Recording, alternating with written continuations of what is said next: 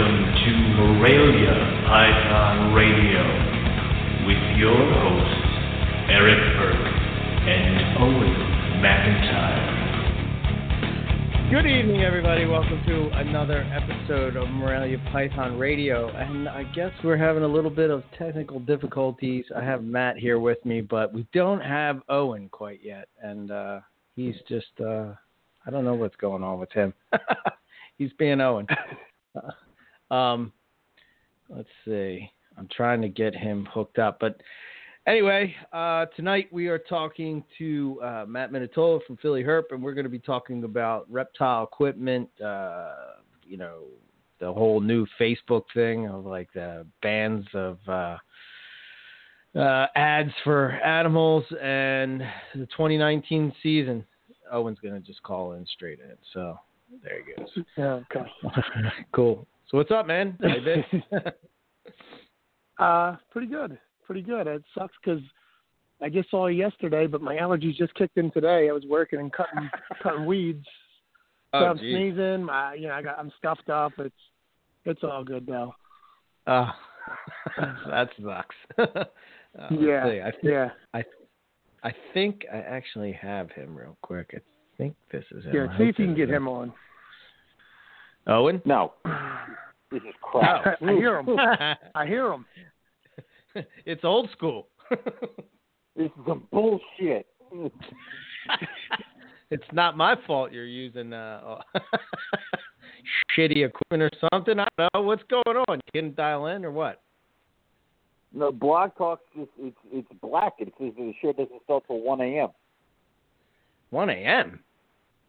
That's what it says. That's what it says in the invite. 1 a.m. and everything's dark. I don't even have a countdown to when the show starts on that thing. Oh. It's just dead. Good Maybe Lord. because it's Wednesday. The whole thing's all over the place. We screwed it up, man. We screwed it up. It literally says show starts at 1 a.m. Because normally I have a countdown to when the show goes on the air, like there's a clock. That's not working. It's dead. It's nothing. And then I'm like, I'll call in with Skype. It's like, do you have Skype credit? I'm like, what? No. We're like, just call, fucking push the button. Nope. Wouldn't let me do that either. Okay. Well, it sounds like 2012, but that's okay.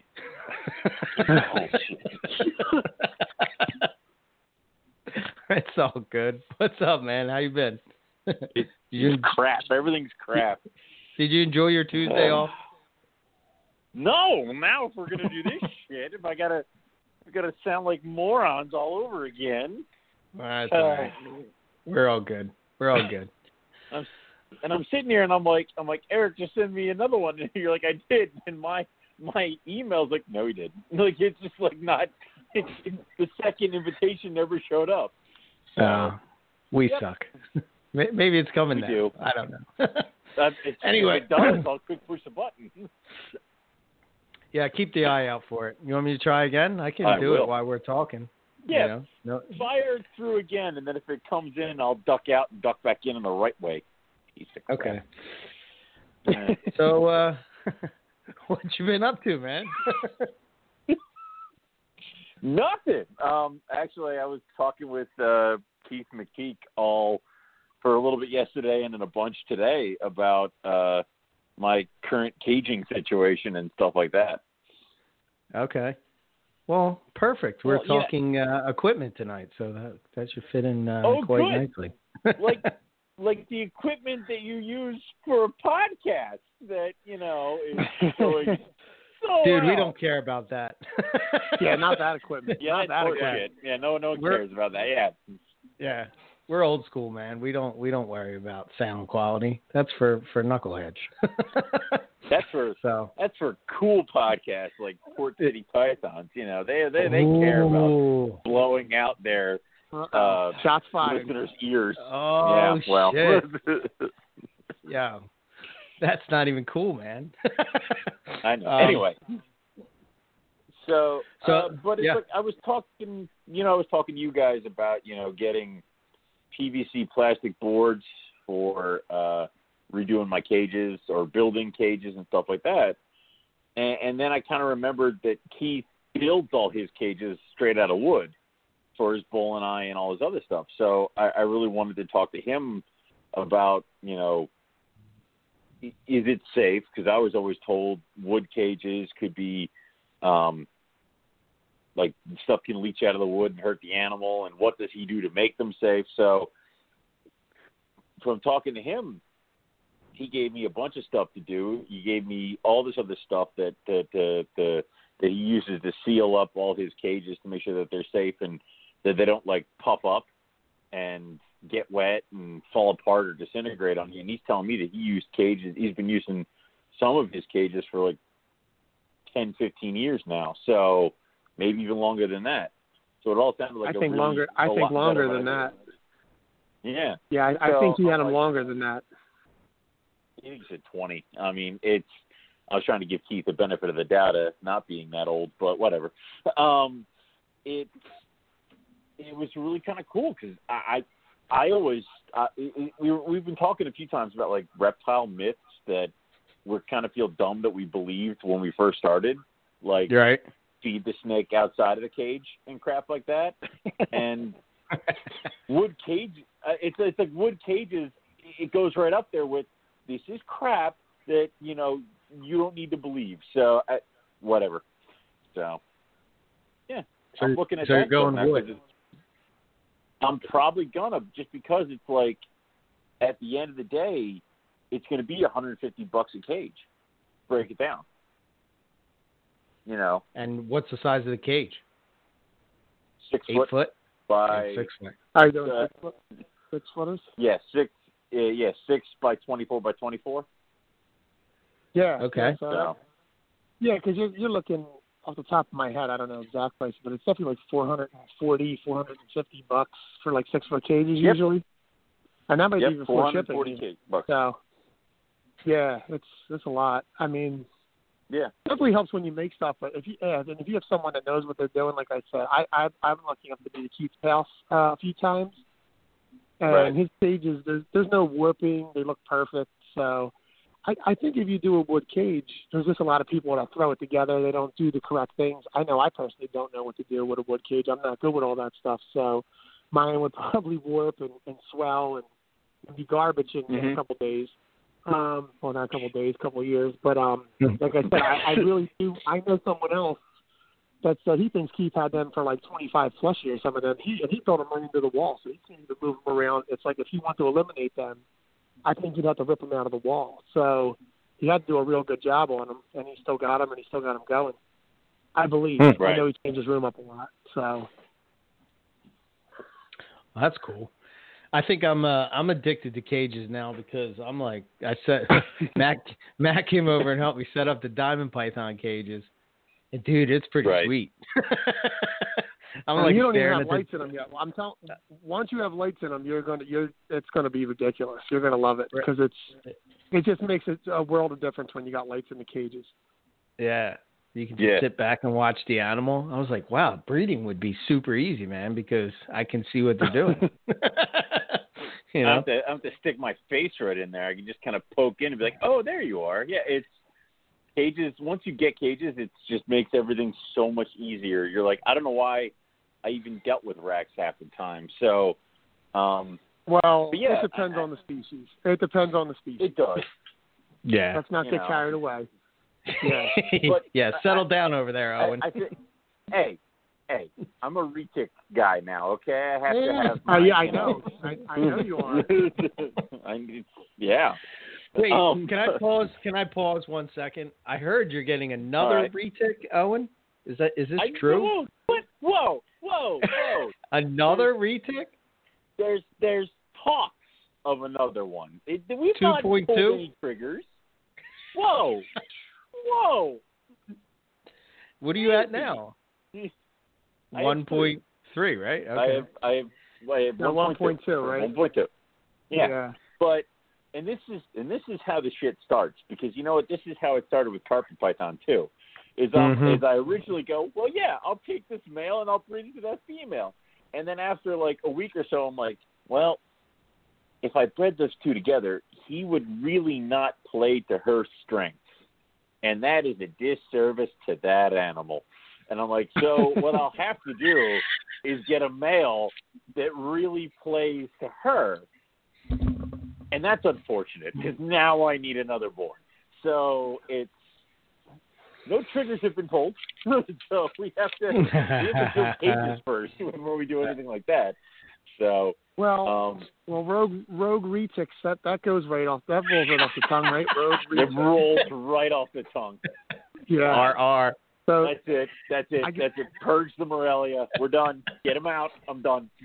I don't know if the Morelia falls first. It's going to be the Colubers now. The skinny worms can't, compared to the 20-foot beast. So you got to get rid of them little worms.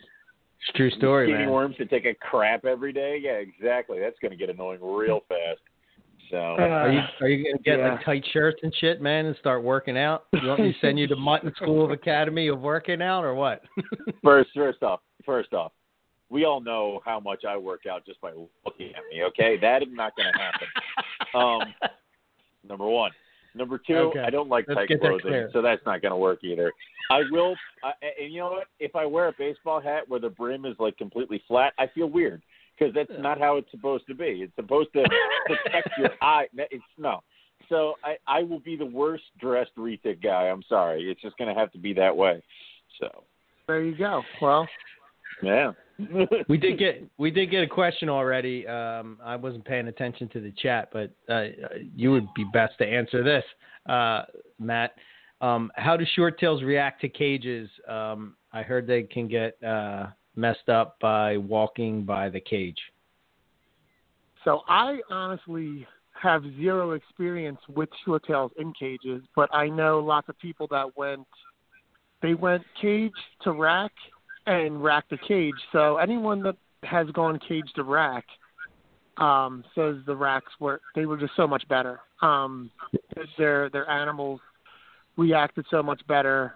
They weren't as skittish and jumpy. And anybody that went rack to cage said, yeah, I should have kept them in racks, pretty much. I don't know too many people that are like, that was a great move. I mean, you can see them now, but they don't want to be seen. They want to be hidden. Right. And they're just not the best at it. Always just occurred to me going in forward to go get them, and if they're facing you, even nice ones are going to get freaked out. So opening a rack, you get to get behind them and scoop them up and go middle of the body rather than dig them out. I mean, they're definitely not good with if you try to hook them out. They're going to probably lose it, even good ones. I'm sure there's people that keep them in cages, and they do fine, and they're perfect. I will say, just from having cages in my own room for other species, it does feel like cages hold humidity better. But they also just seem to hold when you got to really clean a cage, and short tails, when they decide to finally go to the bathroom, it is a swamp. So the cleanup in a cage must be brutal. And I find when they go to the bathroom in a rack, they don't stink up as bad probably as if they were to be in a cage from what I smell my other snakes. So I can only imagine if they were in a cage for a day with all that fresh pee and crap, what they're breathing in. But I mean, like I said, Keith actually did cages all the time for his adults. So, I mean, he might feel completely different. And I think he was fine with it. I don't think he ever used racks on breeder adults. But I know, like, talking to Lon, he went all cages, and he was like, I'm pretty sure he had some Sumatran short tails where he said they were so easy to handle, and now they like strike at the glass, and he got nailed a couple times going in there. They're not getting used to it. Yeah. So, it's a preference, and if you're doing short tails to see them, I don't think you're going to see them because you should provide them a hide spot. If they're an adult or they're in a cage, I think you should provide them a hide box, and I don't think you're going to see them. Even if you don't, they're going to get under the paper most likely, or they're just not going to have a good time. They're going to sit in the corner, possibly strike, and freak out a little bit. But like I said, Keith probably experienced the opposite because I think he always did cages, and I didn't hear any horror stories from him. But I did hear it's more than a handful of people that told me, racks were the way to go over cages for them. And I, like I said, I don't have any personal experience, but I do think racks are a lot better. Right. Yeah, I would think with that species in particular, right? I mean, they're not ever going up, right? I mean, They might go. No, it's not like they would go up on a basking shelf or something like that, right? Well, they will. They'll go up on their So I have totes in my. I have the big Vision Boa tubs for my bigger adults, and there's no room. I think they only go up there because it's so tight. So if I leave the lid on them, I have to take the lid out sometimes. But if I take the lid off and they want to squeeze in, they'll go under it. But they'll cram themselves on top of this tote, which has like nothing in there. The tote divots in a little bit. I actually had a girl. This was maybe the third time I had it happen. I had a girl lay eggs up there, and I had to like really take my. They were like when I got the eggs out, nothing rolled, nothing smashed, because I mean easily it can squeeze. I mean she was around the eggs, but you can see the flat mark on the top and the flat mark on the bottom of all the eggs. Like they were just like totally like squared off on both sides. Wow. So that's scary. But I mean it's crazy when they wedge themselves up there. They just like to be hidden and in tight places. So I don't think they're going to climb up. I don't think if you give them a ledge, maybe you might catch them up there once in a while, but I think it's just they feel secure. So that's why they're pinching in, they're climbing up on something. Yeah, and my tubs are clear. They're like semi-clear. I guess they're opaque, but I feel like I put the tote box towards the front, so it gives half of it coverage. So they don't even have to be in the tote. They could just be behind the tote on the hot side if they want, or in the tote to hide. And 9 out of 10 times when I show people, I open the tub and then I open another tub, which is the tote to show them. They're almost always in there. They're never usually out. So they like that. And I can only imagine in a cage, you kind of have to give them something to hide behind, black out half of the glass, something. But they like all their body to touch sides of something too. So if you just blacked out the glass, you're still giving them a bunch of room. They want to wedge into something. Right. Yeah. You think maybe that's why they go up high or on top of the bins? It's like they just want to wedge in. Like wedge in. Yeah. Yeah, they just want to squeeze into something. I think they burrow and they probably have dirt just sitting on top of them heavy in the wild, as far as I understand from some things, or the plant, the oil palm plants or whatever must be heavy brush, and they just sit there and ambush, and maybe it's weighted, and they just feel real secure under all that stuff. Right. Mm-hmm. Wasn't it you that sent me the video, or sent us the video of some guy finding a short tail, but I don't even know how they found it. It was just like covered. Yeah, he was digging completely. He was digging them out of dirt. Like he lifted something, and there were like 4 or 5 big dark Borneos on like a plantation, and some of them he appeared to just like grab them by the head, because he probably was like a skin trader just removing them. And I mean, you seen he had to like pull, and then like a clump of dirt would come out, like a bunch of dirt would come out, and they were like under there, so it was pretty crazy. Huh, that's cool. All right, so I don't know. What do you guys want to hit first? Well, let's do this. How's your season going so far, Matt? It's good. I like I was telling you yesterday, I was complaining early on, some of my early clutches. I had a lot of, this was a weird year. It wasn't a ton of slugs. It was a lot of infertile eggs. So infertile eggs get you excited at first appearance because it looks like a good egg, and then you candle it, and you're like, oh, it's not in there. And for the first couple, you think maybe I'm missing it, and you keep them in there, and within like 2 days, they're green and soggy. So then you just go, all right, I'm not going to keep the infertiles. I'm not missing it. It's not a mess up. They're infertile. I used a lot of first-time smaller males to females that went before, and it seems like the more rookie males threw a lot of infertile eggs, and then I went with the more rookie females, first-time females, to seasoned males, and I got big full clutches out of them. So it was the first half of the year, everything went early. It was all the young male stuff, and I was getting a lot of infertiles, some slugs, very small clutches out of big girls. I was surprised. And then at the end of the year, I've been getting some big clutches, and my incubator's full. Some of the tubs only have 6 eggs, 8 eggs, 5 eggs. That's a little bit for short tails. But I'm not looking to make 150. I like doing a lot of animals to get all the variety, but I do wish they only did 10 or 12 so I can do so many females and get a big, wide variety. But I'm able to do a whole bunch of females. Sometimes that doesn't happen. This year, some of the clutches I could have used more, some I could have used less, but you can't get everything you want. So it's going pretty well. That's cool. What's your most anticipated clutch or pairing, I should say? So the girl that laid, she laid last night. She laid me 18 good. It was her first year. She was a pretty decent sized girl. 18 good, 1 slug. She's like a white wall super stripe oslet, real light color, perfect stripe, really nice female. And I bred it to a male I had for a while. He's a super stripe het oslet.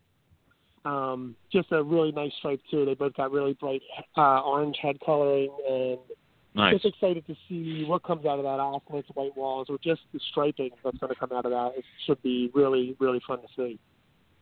Cool. That's awesome. I love those orange heads, man. Whew. God damn, that's nice. Oh, and I got a really exciting red clutch. So I got this red stripe from Ashley Baker. She doesn't have a whole bunch of animals, but every animal she has is like top notch. So her and her boyfriend or fiance, I believe, or maybe husband now, Ed. They have such a nice collection. It's not huge, but everything they have is top notch. So I was able to get a striped red off of her. That's possible het albino and possible het hypo. Hypo gene works weird in bloods, so I don't even know. But this stripe color, the color of this male is just weird, and he's awesome looking. Some of the offspring have big wide stripes. I'm definitely shooting for that. And I bred her to my VPI stripe line female, who is also, she proved out het albino. She was a pos het albino. So I actually don't care for the albinos to come out so much, although that'll be cool. I just want to see what kind of red stripes come out of this. I'm pretty excited about that. I think I got 12 or 14 eggs out of that, so that should be pretty fun. Sweet. Nice. Yeah. Nice. And you don't, you would say the hypo is what? Not, it's like, is it like a Borneo gene? Like, does it work like that? Is it polygenic? You know what? Who knows? I'm actually I'm pretty ignorant to the red hypo gene. I mean, VPI seems to produce them, and they come out here and there, but I don't know if anyone really locked down exactly how it passes or anything like that. Or even there's some animals out there, like the animal I got from her and some of her animals, they could possibly be somewhat hypo. They look different than most reds. So I don't even know. I don't even know. I should get more into that. But I even hear red people that just focus on reds. I don't think they know how the hypo gene really passes or works so much. So hopefully everything comes out. Like if you hear about Sunglow bloods, they're awesome looking. I think that has to do with hypo and all that stuff. But they randomly occur, or I guess I'm not the best to talk about all them because that's kind of them genes because I don't really know what's going on with them. Right. So I don't want to get someone slamming their keyboard right now. I'm sound like Owen talking about blood. Yeah. Hey. Owen knows, and I breed them.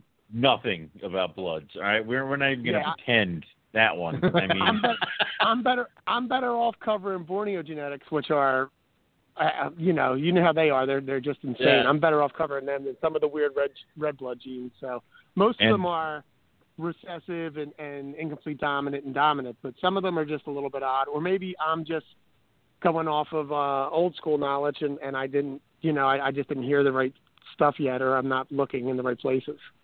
Gotcha. And Borneos and bloods are different, so they are different. That is my contribution. That's my contribution. I mostly do Borneos. So you got to stop saying I'm going to make T-negative Borneos because there is one in Indo, but they're not over here. I cannot promise those things. I can, it's going to have to be. It's been how many years now? I don't know. I'm going to just start telling people you skipped out on that male retic and you've decided to throw your white lips in there with that retic. So I'm going to start saying that kind of stuff. Hey, if I'm crossing anything, I'm throwing my Timor. I'm throwing my Timor with the piebalds. I'll make piebald Timor ticks. He's not trying to breed his rough scales together. He's trying to make a rough scale retic. That's what I heard he's doing. When people ask about I want a 25-foot bumpy snake. That's all I want. Dude, you would be in heaven with a 25-foot rough scale. No. That is a line I refuse to cross. Right. Could you imagine the teeth on that thing? Holy shit. The head scale shield would be massive. It's like, Owen will send us a picture of his hand that's like gnarled to shit, and he's like, I don't know what went wrong. Yeah, we should stop talking. We're probably giving people ideas. People are probably throwing Rexels in what we tips as we speak. Excellent. Okay. Owen, did you get any more eggs? I got nothing. Nothing? It's been a horrible year. Yeah, man. I have one female that might go, and it's the jungle female to the jungle male that I got from Joe and Melissa that's on loan over here. Okay. But, she's due beginning of May. After that, dude, the only saving grace I got is that both my bredel females refuse food. So, okay, this might be a bredli year for Owen. But it's like, other than that, dude, I got nothing. It was funny. Go ahead, Matt. No, I was just saying that would be cool having bredels. Yeah, I mean, it'd be nice, especially because one of them is with the Stonewash. But and I burned through all the bredli I hatched out last year because they, people like bredli. I think they're the one that people will buy just to have as a pet because it gets to be a big red snake that you could, you have to drop a brick on it to kill it. So people kind of want them as pets. But it'd be nice to have some other stuff going on over here. It's like, it would be kind of cool, but everybody has a bad year every now and then. I was, when we were building the cages yesterday, right? We put the diamond python in the cage, and he's cruising the cage, like cruising it hard. He's dying for a girl. But it didn't even dawn on me. Like, I'm like, I wonder why it's like he didn't eat, and like, I wonder what's going on. And I'm like, wait a minute, you idiot. I love how you're like, that's weird. He's not eating and going all over the place. What does this mean? Like, you haven't seen it a million times. I know, but you don't see it now. Yeah. You know what I mean? It's like, true. That's right. He's a you used to breeder. seeing that in November, right? Yeah. And I'm like, oh shit, that's a spring breeder. Okay, all right. See, I get it. I get it now. All right. So before we move into the equipment stuff, I'm curious what your guys' thoughts are on the new. It seems like everybody on Facebook is talking about the fact that the end of days, every group is getting deleted. There's no for sale. I've heard that even pages that are putting it up are getting deleted. Wow. I don't know. That's crazy. Well, like if you're putting up for sale.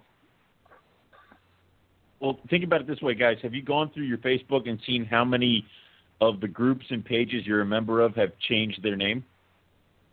I think most of the for sale ones have changed the name. I noticed. I went to my group. I went to my groups and just saw the empty space. There was a lot of empty space. So I think some definitely got deleted. And I did see some name changing. So, well, look at it this way: it's no longer the Carpet Python Classifieds or something like that. I think it's just Carpet Python Discussion or something like that. And the it's PA Reptile Carpet Classified Python Fan Club. It's Carpet Python Fan Club. That's so horrible. Yeah. And then we have the PA Reptile Classifieds is just I think PA Reptile or something like that. Right now what they're trying to do is they're trying to change the name to avoid being caught. Because, and this is something that, this is not new news. Weren't they threatening to remove all kinds of, animal sales off Facebook? Exactly. So, I'm sorry, they finally caught us. They finally got us.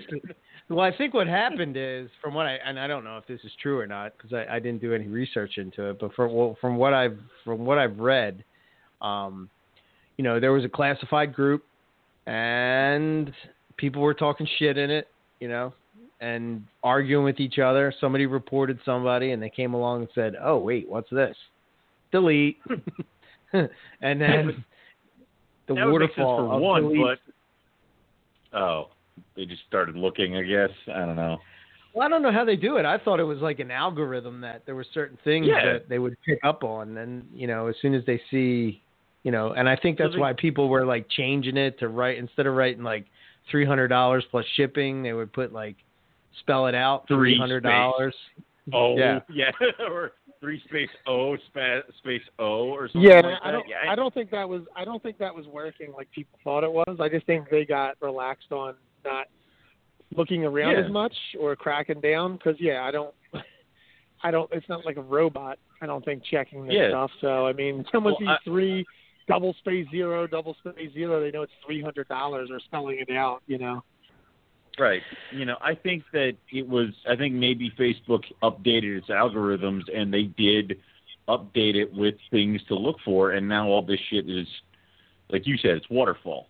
They're finding it and they're going to delete it and they're going to take it off. Now, what I love is that everyone's like, what will we do? I'm like, there were reptile sales before Facebook, guys. Like, it's okay. It's like, we're not going to go back to the day. There were reptiles before Facebook? What? Wait, what? Yes, Eric. And there were these things called forums. They were a magical land. But it's, but we're not going to go back to we're not going to go, stop. I know, I said forums. I'm sorry. We're not going to. I sound like Trump when I'm saying about coal, like going backwards. It's like, back in my day, we go to the forum. So, anyway. Obviously, we're not going to go back to I'm going to get a list of animals in the mail and Polaroids, and I have to send you a blank check, and then you send me animals. Oh, you may have to do a little bit more work to sell your animals and have a business presence in the reptile community. It sucks, but you may have to get a website. You may have to get a king snake or fauna account. You may have to make up ads. You may have to talk to customers. I'm sorry, but that's the way it might have to be. So I saw a couple people talking about. Go ahead. Oh no, I was going to say I wonder if the way I was doing it when I saw all the stuff with kicking people off Facebook for putting up sales prices and everything. Yeah. I wonder if you just put available, PM me, or PM me for more info. There couldn't be any harm in that, and that's the way I was kind of working, and it was doing okay. So business page on Facebook, and I have available animals, and I just have pictures of the animals and prices, and I've never gotten any kind of a warning or anything like that. So it might have to be from. Maybe I will, and if I do, guess what happens? I'm not trying. I'm going to take down that thing, and I'm just going to have a link to my website, and there you can go there. So right. Yeah. Like I said, I'm not trying to create a loophole. I'm just saying, how can that be a problem if you just put, contact me for more info about this animal? I don't understand how you can get too involved in that, but it's definitely weird. I am a little bit mad. I didn't think it would affect me, but like there's certain groups where I only went in there because that's how I knew who was breeding certain animals, and I was like, I got to figure out where I can find all these people again, because I don't see them around on Facebook too much. It's like there's select people that only came on Facebook, I think, to post on classified. So it's going to be difficult to find some people maybe. Yeah. Yeah. I know I saw that Chris Behoff was doing this thing called iReptiles, and basically he decided to create a reptile sales marketplace with a fully functioning app on iOS and Android, and it's called iReptiles. But I think, I don't know, that's kind of already there, isn't it? I mean, we really need one more goddamn classified site. I mean, I'll take a look at it if it looks awesome, but dear Lord, like there's so many things and places now. It's what's the one called Morph Market? Morph Market. Yeah. But yeah, they changed that around though. It used to be completely free, and now if you have, I don't know if it's a certain amount of animals or a certain amount of, like if you put the group of animals and it surpasses a certain price, then you got to buy a membership. I mean, it's not the worst thing in the world. If, like you said back in the day, you have to do King Snake, you have to buy a membership to post on King Snake. Mm-hmm. So, I was there with that, and you have to be so careful in your wording. if you weren't like an LLC and you put like, if I put Philly Herpeticulture and I wasn't an LLC, they would immediately remove the ad. I had to redo the ad, and it was such a pain in the ass to redo an ad. So it does kind of suck because Facebook, like you were saying, like if there can only be one place, and Facebook kind of was the one place, and then if you want to venture off and check fauna, there would be some people there, like old school people or people that just don't use social media. Once in a while, you check King Snake and you see some stuff that you haven't seen before. There was a couple. You only had to check 3 or 4 things. Now with Morph Market and maybe this iReptile and websites, and you're still going to find stuff on Facebook. And I imagine the uproar is people are going to think, well, now I'm just going to sell on Instagram. And Facebook and Instagram, same thing. They're going to crack down on that. So it's just going to be. It's just going to be, hey, maybe shows will get popular again. People will start bringing out other stuff, and they'll go to shows again. Maybe we'll see cool stuff at shows. But no, it's maybe. I mean, I know I have a Morph Market account, and I don't pay for it, but it limits me I can only post 1 picture per ad. So if I want to, I can spend the time, and I can put a single animal per ad, which isn't bad. But if I have 15 of a certain, like if I have 15 bredli, that gets annoying. So I usually just toss up, hey, I got this many females, this many males. This is a picture of a bredli. Contact me for more info. And then people are usually confused when I say that I have 2 animals and I picture 1. And then whatever. Well, I was on Morph Market. Go ahead, my bad. I'm sorry. I mean, it's all right. It's more talking to people. It's more interactions, and sometimes people get confused, it's a little bit more difficult. But I've sold animals on Morph Market. I've sold animals on Facebook. I've sold animals on Instagram. I've sold animals by taking pictures of my show setup and selling them to somebody who saw the picture, zoomed in, saw an animal, and bought it, and I had to take it off the table. Like, there's so many ways to skin this cat. Yeah, we'll find something. What about YouTube? I was gonna say about Morph Market. I put stuff on there before, and it seems like a great site, and I have nothing against it, but I just kept on getting, I guess, what you would call tire kickers. Like everybody was feeling me out. They wanted it cheaper. You could only put 1 picture on, like you said. I think this was at a time when you couldn't have multiple pictures, because I know you can do that now. And they wanted multiple pictures, and I was getting, I don't do that with Borneos and blood, so as a ball guy. They wanted weights and pictures of the belly, and I'm like, I don't, no, this is just too much. So I pulled everything down. Yeah. I was like, these customers are not the customers that I'm looking for right now. I don't turn down customers because of that, but I'll do work. I just don't want to do all that work. I'm not weighing stuff. I'm not taking 75 pictures for one possible sale that you already said, hey, this $350 animal, can I get it for $275? And they're like, and give me more pictures and weights, and it's just annoying. Right. Yeah. If you're going to be that in depth about an animal, wouldn't you want to see it in person? Like, isn't that something to be like, I'm going to come look at it at a show? I mean, yeah. Plus, right? It's like you're getting like the tip of the iceberg. If they're that particular, what happens when you ship it and they have one issue with it? One race scale, they think it's the wrong animal. This is bigger than I thought. It's smaller than I thought. Why is it in shed?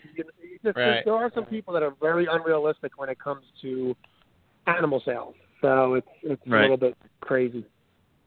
I guess that's just me. If I have some very important animal that's going to be plugged into some stuff, and if it's not like, if I'm unsure of it, I want to see it in person before I buy it. So, I don't know. I'm even weird old school, whatever. Yeah, I used Morph Market once. I had the same experience. I put up, I think it was a caramel het granite or something like that, and it was a female that was going to breed, could have bred that season, and I had it for $1,000. And the guy, I got the message. As soon as I get this type of message, I just don't even respond. What's the lowest price? Get the fuck out of here, man.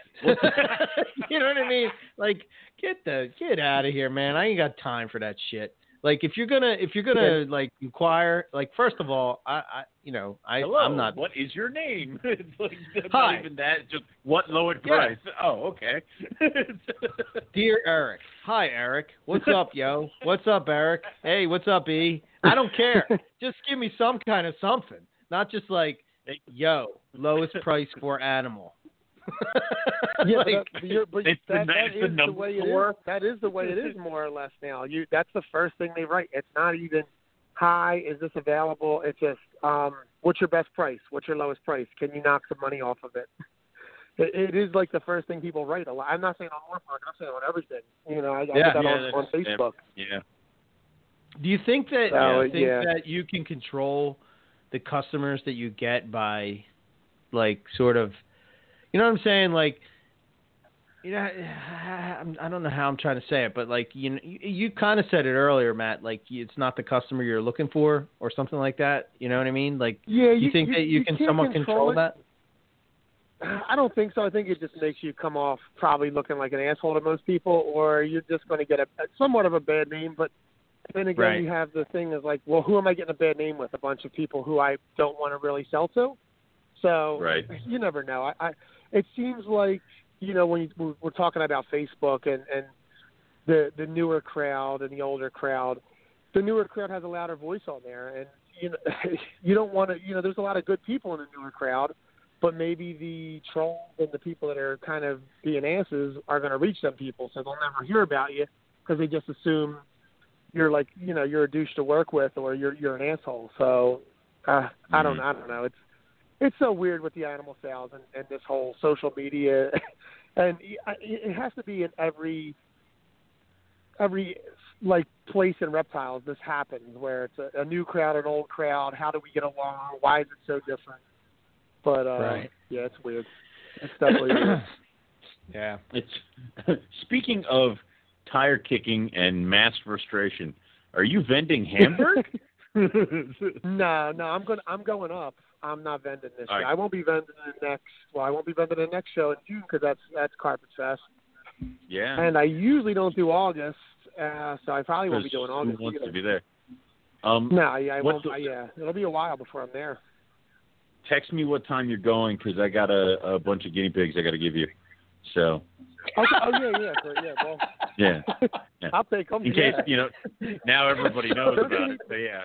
Those guinea pigs are on the house, right? They're not money. Oh yeah, pigs, right? Because I don't want them for money. Do with them, dude. They're 5XL pigs. So I'm not. Come on. All right. I mean, what you can't feed them to the female retic that you got from me. They're too big for her. Whoa! I am a nut job. I am not that crazy. She's not that big yet. All right. That's all right. Well, the way you read stuff, I assume she's like going on.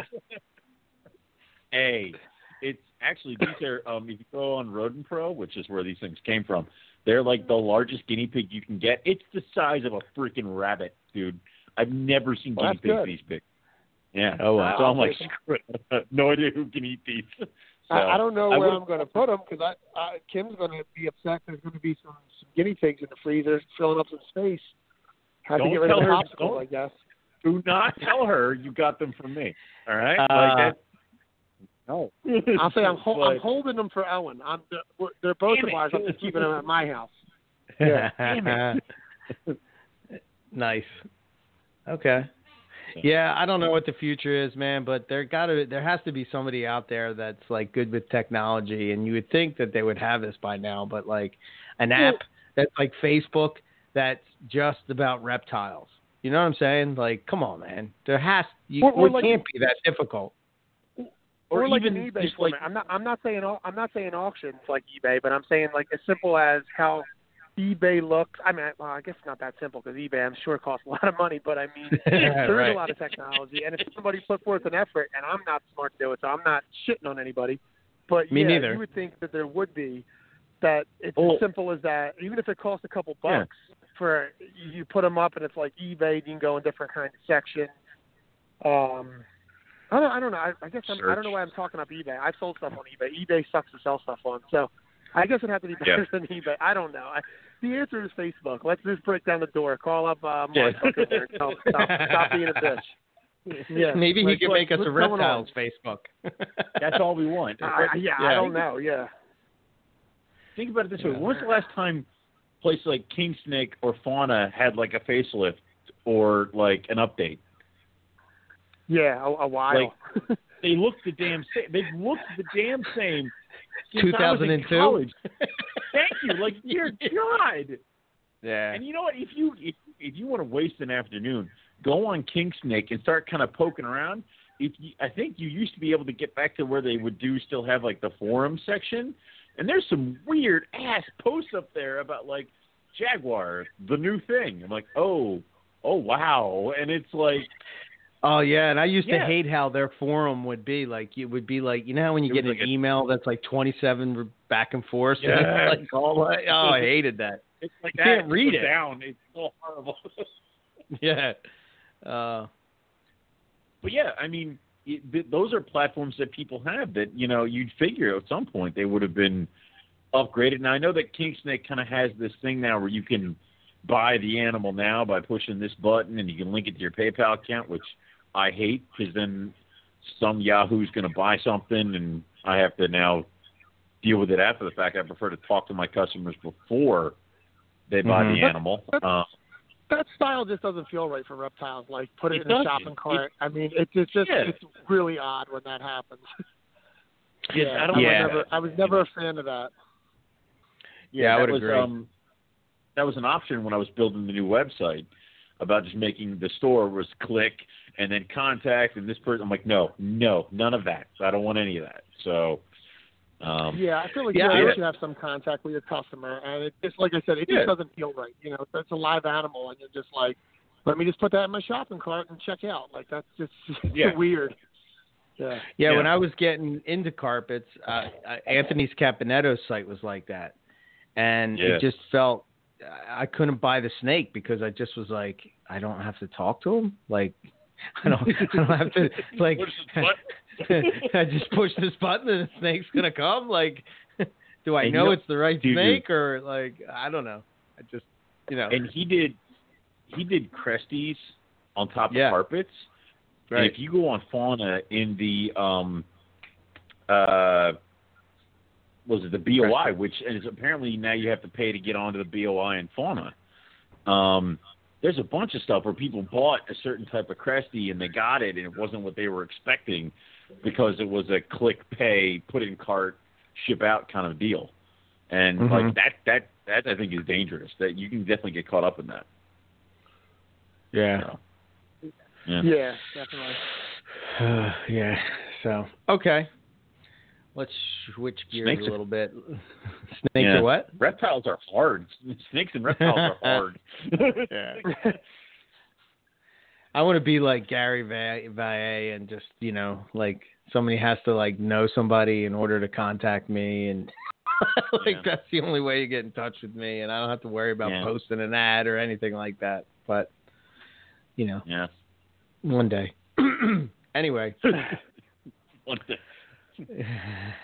What would you guys, I guess it doesn't matter who goes first, but what would you say is the one piece of equipment in your reptile room that you can't live without? What do you go, Owen? You can go. I'm thinking. I guess I can go because I do a heated room, and we were just touching on this with Keith. He was saying we should field this question. I guess a space heater. It would be definitely one of the biggest parts of my room. And what Keith was saying, so I use an oil-filled space heater. He was saying that so many people ask questions and they don't know how to hook it up to a thermostat or, you know, whatever Keith was hitting on. But right. I guess we'll just jump right into it. Like yeah, man, go for it. About the space heater. So so I use an ambient temp for my snakes. I also use belly heat too and heat panels. But I like my ambient temps around between 77 and 80 pretty much. They fluctuate during the season and night and day. And so it all starts with a space heater. I do the oil-filled ones that generally between $25 to $50 at Lowe's or Home Depot. I get a lot of questions about them too. One of the most important things I can say about them is you need one with a dial. A lot of them are digital now. So you got to set them up by buttons, and when you hook it to a thermostat, because it'd be hard to just put just an oil-filled space heater in a room and kick it on and rely on that to keep a good temperature. That's for your room. And if you're upstairs, you don't care if it's exactly, what do you want, like 72 degrees. You don't care if it fluctuates a little bit. You just touch the dial, turn it up a little bit more. But you need that on a thermostat. And when you do a digital one, and the thermostat decides to turn it off because it's at the desired temp, the whole heater turns off and stays off. So when that thermostat kicks back on, so if you have it set for 78 and then it goes to 79, it kicks off, and then it goes down to 77 and wants to kick back on, the heater, if it's digital, goes completely off. Doesn't come back on. So if you left your house and you were all nice and everything was good, you come home and like, why is my room 55 in the it's wintertime? What's going on? Yeah. It never kicks back on. So you need the dial on there. And what I do with mine, and I don't know exactly how Keith does his because he was saying how to use it. Basically, there's usually a switch and then a dial. You can turn it all the way up. The switch turns it on like turbo or more. And what I do is I turn it all the way up, and I set it to a thermostat. I used to use a Ranco because a Ranco can support 1,500 watts. You can't just use any thermostat. You got to usually they're 1,200 or 1,500 watts, I believe, the oil-filled space heaters. But now I do, which I heard Herbstat doesn't do this anymore. I bought the piece from Herbstat that Lon showed us, where you can hook an actual thermostat to it. So it supports the wattage of your oil-filled space heater, and I got it hooked to a Honeywell digital thermostat, and I can control it from my phone, and I can turn on from the thermostat, night drops and day drops, turn it on and off when I want. But what I used to do was the Ranco, and people would do the Johnston controls because they're just like the Ranco, 1,500 watts, but they're not very popular because they break a lot. People have horror stories about them. But I don't hear a lot of horror stories about them on space heaters because I got to imagine if you have a big enough basement and let's say that Ranco or Johnston thermostat breaks, I mean, I don't think unless it's summertime, I don't think your room's going to get blazing hot. So worst comes, I mean, unless you're away on vacation for a week, that's going to suck. But, I mean, usually I think most people that probably have a heated room, they try to have somebody check in on it, give them a call or whatever. Or that's a suggestion. If you have a heated room like that, you should probably try to, even if your family knows nothing about reptiles, say, hey, why don't you go to the base and just peek at one of the digital thermometers, give me a reading of what numbers. It says. And, if it's too high, you tell them where the plug is and you have them unplug it. You get your ass home or have someone go over there that knows what they're doing. But yeah, so that's for the oil. That's for the space heater, the oil-filled ones. The ones that push air out, the ceramic ones, I hear nightmare stories about them. And I was actually, when I did my old reptile room in my old house, that was one of my first ones, and that thing used to get like blazing hot. And I just heard horror stories, so I immediately got rid of that. I mean, it worked great, but I only had it for a couple months, and people are like, none of that stuff's safe, but get that ceramic little space heater that pushes hot air out of your room. And especially it was on carpet, so I don't know how I lucked out on that one. Holy shit, yeah, man. I got real the crazy shit we do. I mean, I know, right? But yeah, man, but I heard Herbstat doesn't make that anymore, and it's awesome. No, they don't. And this isn't for me. Like, I'm not good with all the hooking up. I mean, I did all that because it's pretty easy directions. But if you can find a way to get your oil-filled heater or however you heat your room to a real thermostat, like a Honeywell, and put it on your phone, because I can go on my phone now and see what my room is. And then if I think it's too hot, I can turn it down from right here. Like I said, Lon showed us in Tinley, and he's playing with his thermostat from Tinley. He's like, I'm going to turn my room down. Watch. And, you can see the reading of what he turned it to. And I think all of our jaws dropped. Like, why don't we have this? This is craziness. So it's been the best thing, that thermostat. But even when I had a Ranco, it worked really well. I mean, all I had to do was, like, wintertime, I think summer I'd have it set to 79. Winter I would probably set it to 80 because it gets a little colder. The room would naturally be at like 77 then. You just kind of got to manually touch it up and everything. So, but yeah. So I don't know if that covers what Keith was talking about, but hopefully that works. But yeah, my suggestion is, I think Keith was saying that is also with the space heater, I suggest you just turn it all the way up, because if you turn it halfway up, the space heater itself has a built-in thermostat of some sort, and it might just turn off. You might want your desired temp to be 79, and wherever you think you have it at, it's not 79, so your thermostat's not doing anything and your room's not getting your desired temp. So I think you need to turn your oil-filled space heater all the way up, as high as it can go. Right. Okay. Yeah. I think that Spider Robotics did discontinue that, but I think they added something different, if I'm not mistaken. I haven't seen it. Add it back.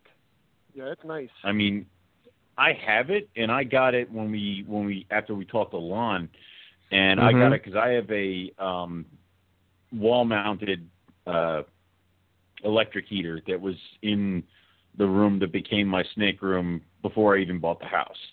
And I was thinking, cool, I'll wire that and I'll be able to put it in. But apparently the wattage that is in that electric baseboard heater is more than that thing can handle. So I wasn't able to do it. So literally that Herpstat thing, or that Spider Robotics thing, has been sitting in a box with a Honeywell thermostat that can connect to your internet. Just been sitting in a box on top of one of my racks. I've almost brought it to the past 2 Carpet Fests to throw it in the auction, just because I don't know what I'm doing with it. But every time I'm about to do it, I'm like, maybe we'll hook it up to something later. So, right. Let's not throw it in the auction. Let's sell that to Matt as a backup. Since they don't sell it anymore. Oh, well, I mean, I'll cry.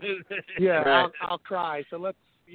I don't need the thermostat. I just need that thing. So you tell me how much it costs. I think it was like what, $55 or $75?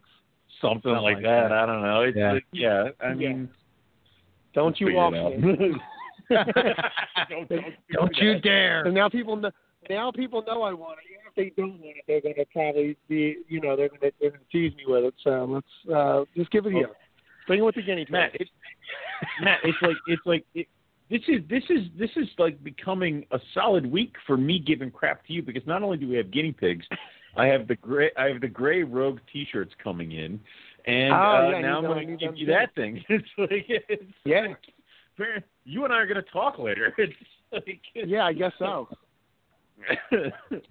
Nah. All right, we should stop doing deals on the show. We're making deals on the show. All right.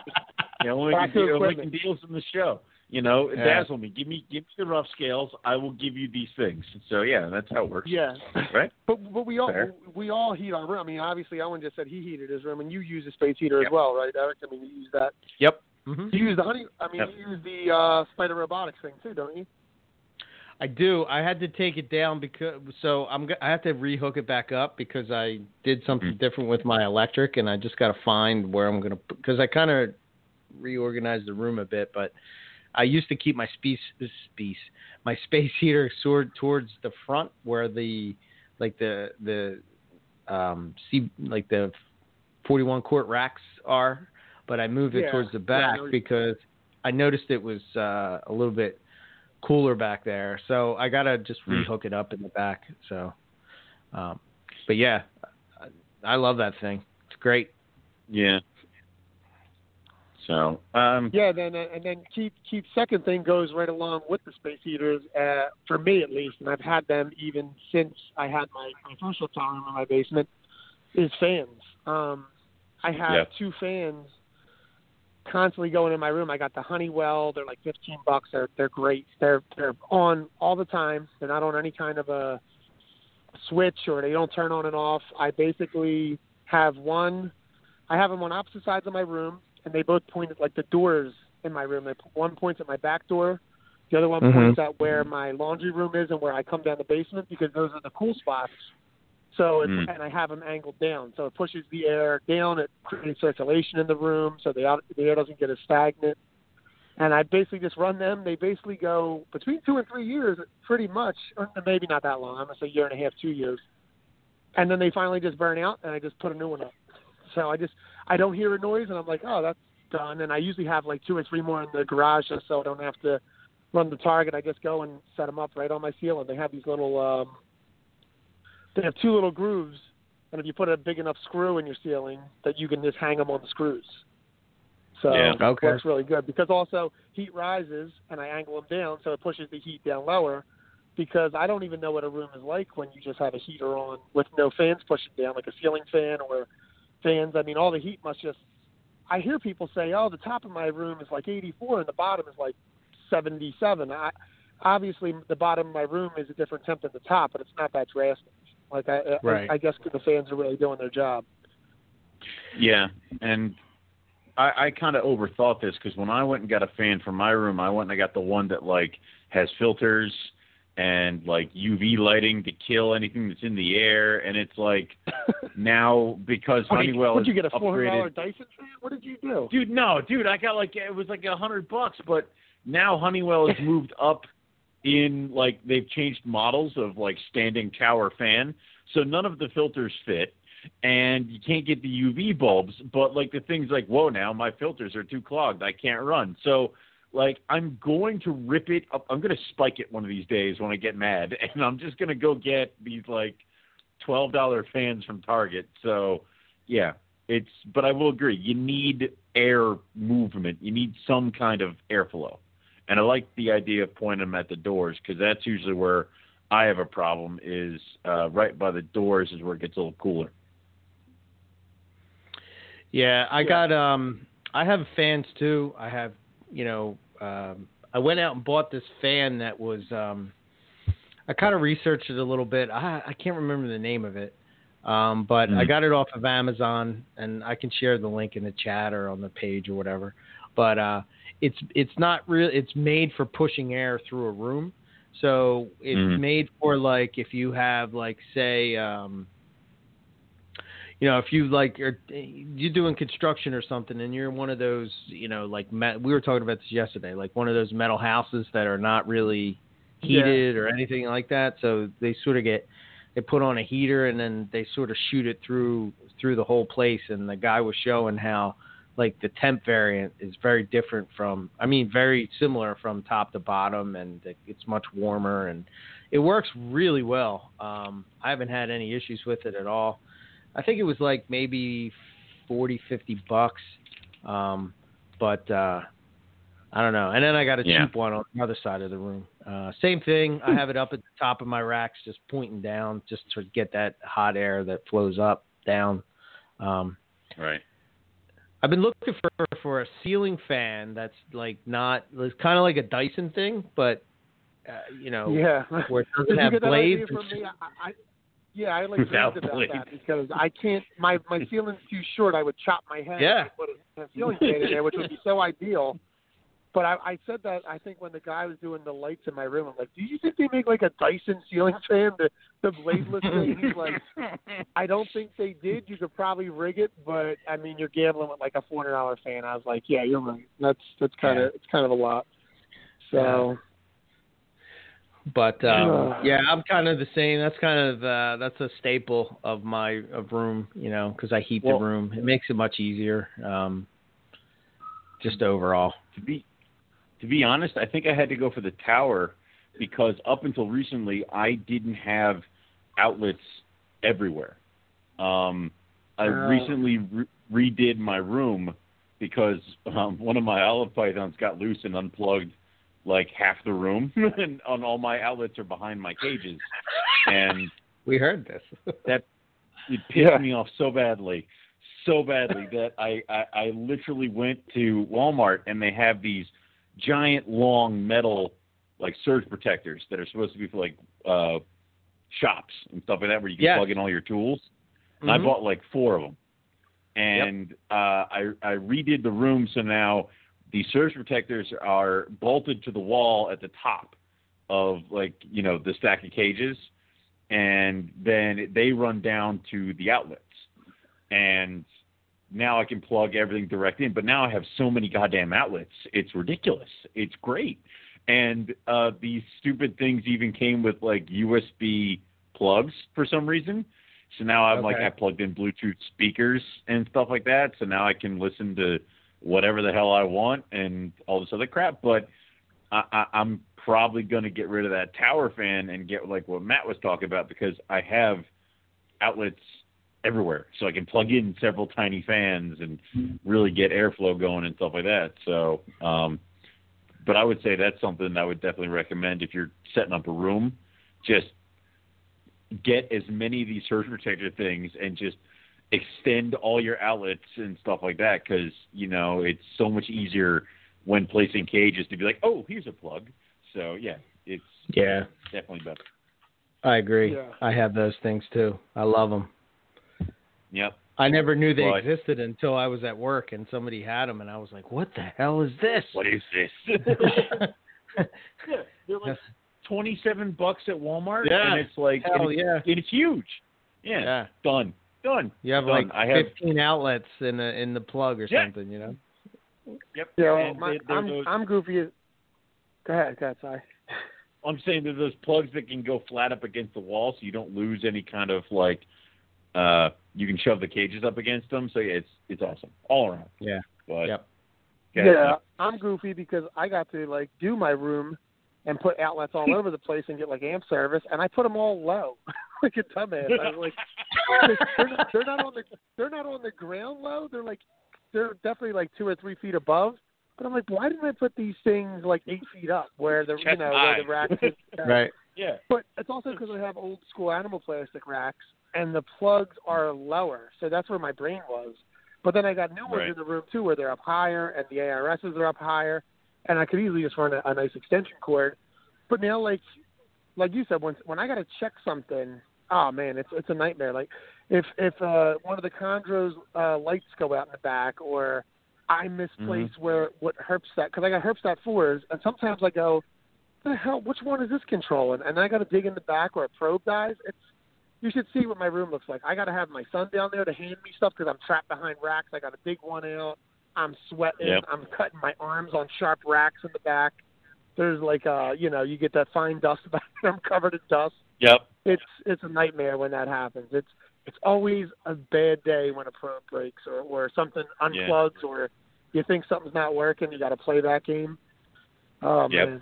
I hate that. I've literally went downstairs with my label maker and labeled every cage of which computer it goes to and which probe it goes to. This way, if something goes wrong, I know what I'm pointing at. And even then, I'm still in one cage. It's like it's only 83 degrees. I'm like, bullshit. I'm temp gunning it. It's wrong, and it's insane. So you try to make it easier on yourself, but there's no easy workaround. You're still going to be busting your ass trying to figure something out in those things. But going back to the essential piece of equipment that I absolutely can't do without and I love would be my utility sink with the hose attached to it. Yeah. I mean, that's true. Watering is 10 times easier. Misting an animal is 10 times easier.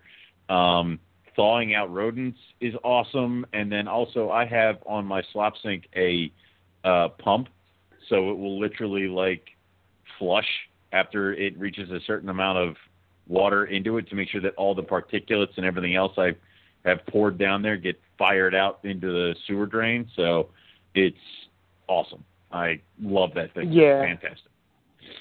Yeah, I definitely take that. You know what? I took that for granted. That's a good point because both of my rooms happen to have sinks in the room. Like I've seen people have to go like upstairs or bring jugs of water down, and that's pretty wild that they got to do all that.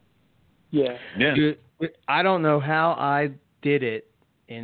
I had to go like into the middle bathroom in my house to like, and I'm like emptying shit in the tub and just like, what? Oh, so yeah, that might be a high up there. The sink. I remember how excited I was. I think it was last Carpet Fest I installed that, and I was like, oh my god, it's so happy.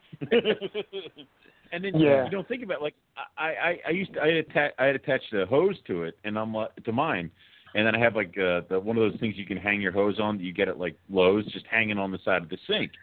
And I would take the hose off and put it back on. And I'm like, this is stupid. Why? Like, just keep the hose on. It doesn't matter. And you can get all the way on the other side of my room with it. And I just bust out stuff like that. It's one of those things you don't think you absolutely need it until you have it. And then it's so much better. Yeah. Yeah. Okay. So we talked about heat. I mean, I don't know. What do you guys think as far as heating? What's your go-to? Obviously, for racks, are you using what do you call it? I don't even use it. I use heat rope. FlexWatt. Well, FlexWatt. Yeah, I have FlexWatt and then one rack with rope. My old animal places have heat cable, which I like better. I don't know if they're all UL listed, but that definitely makes me feel better when they're UL listed. Mm-hmm. Right.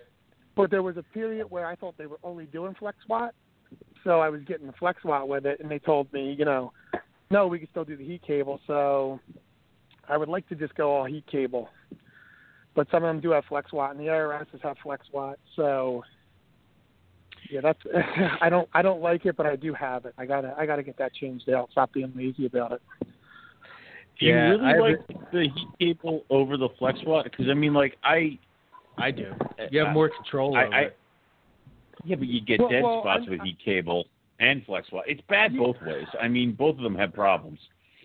So heat cable you're not getting as much, but I don't need nearly as much. I know you, Owen, you seem to really, you seem to like belly heat. I mean, you put belly heat on your animals at reptile shows, so I imagine you really like the belly heat. Me, I don't need as much.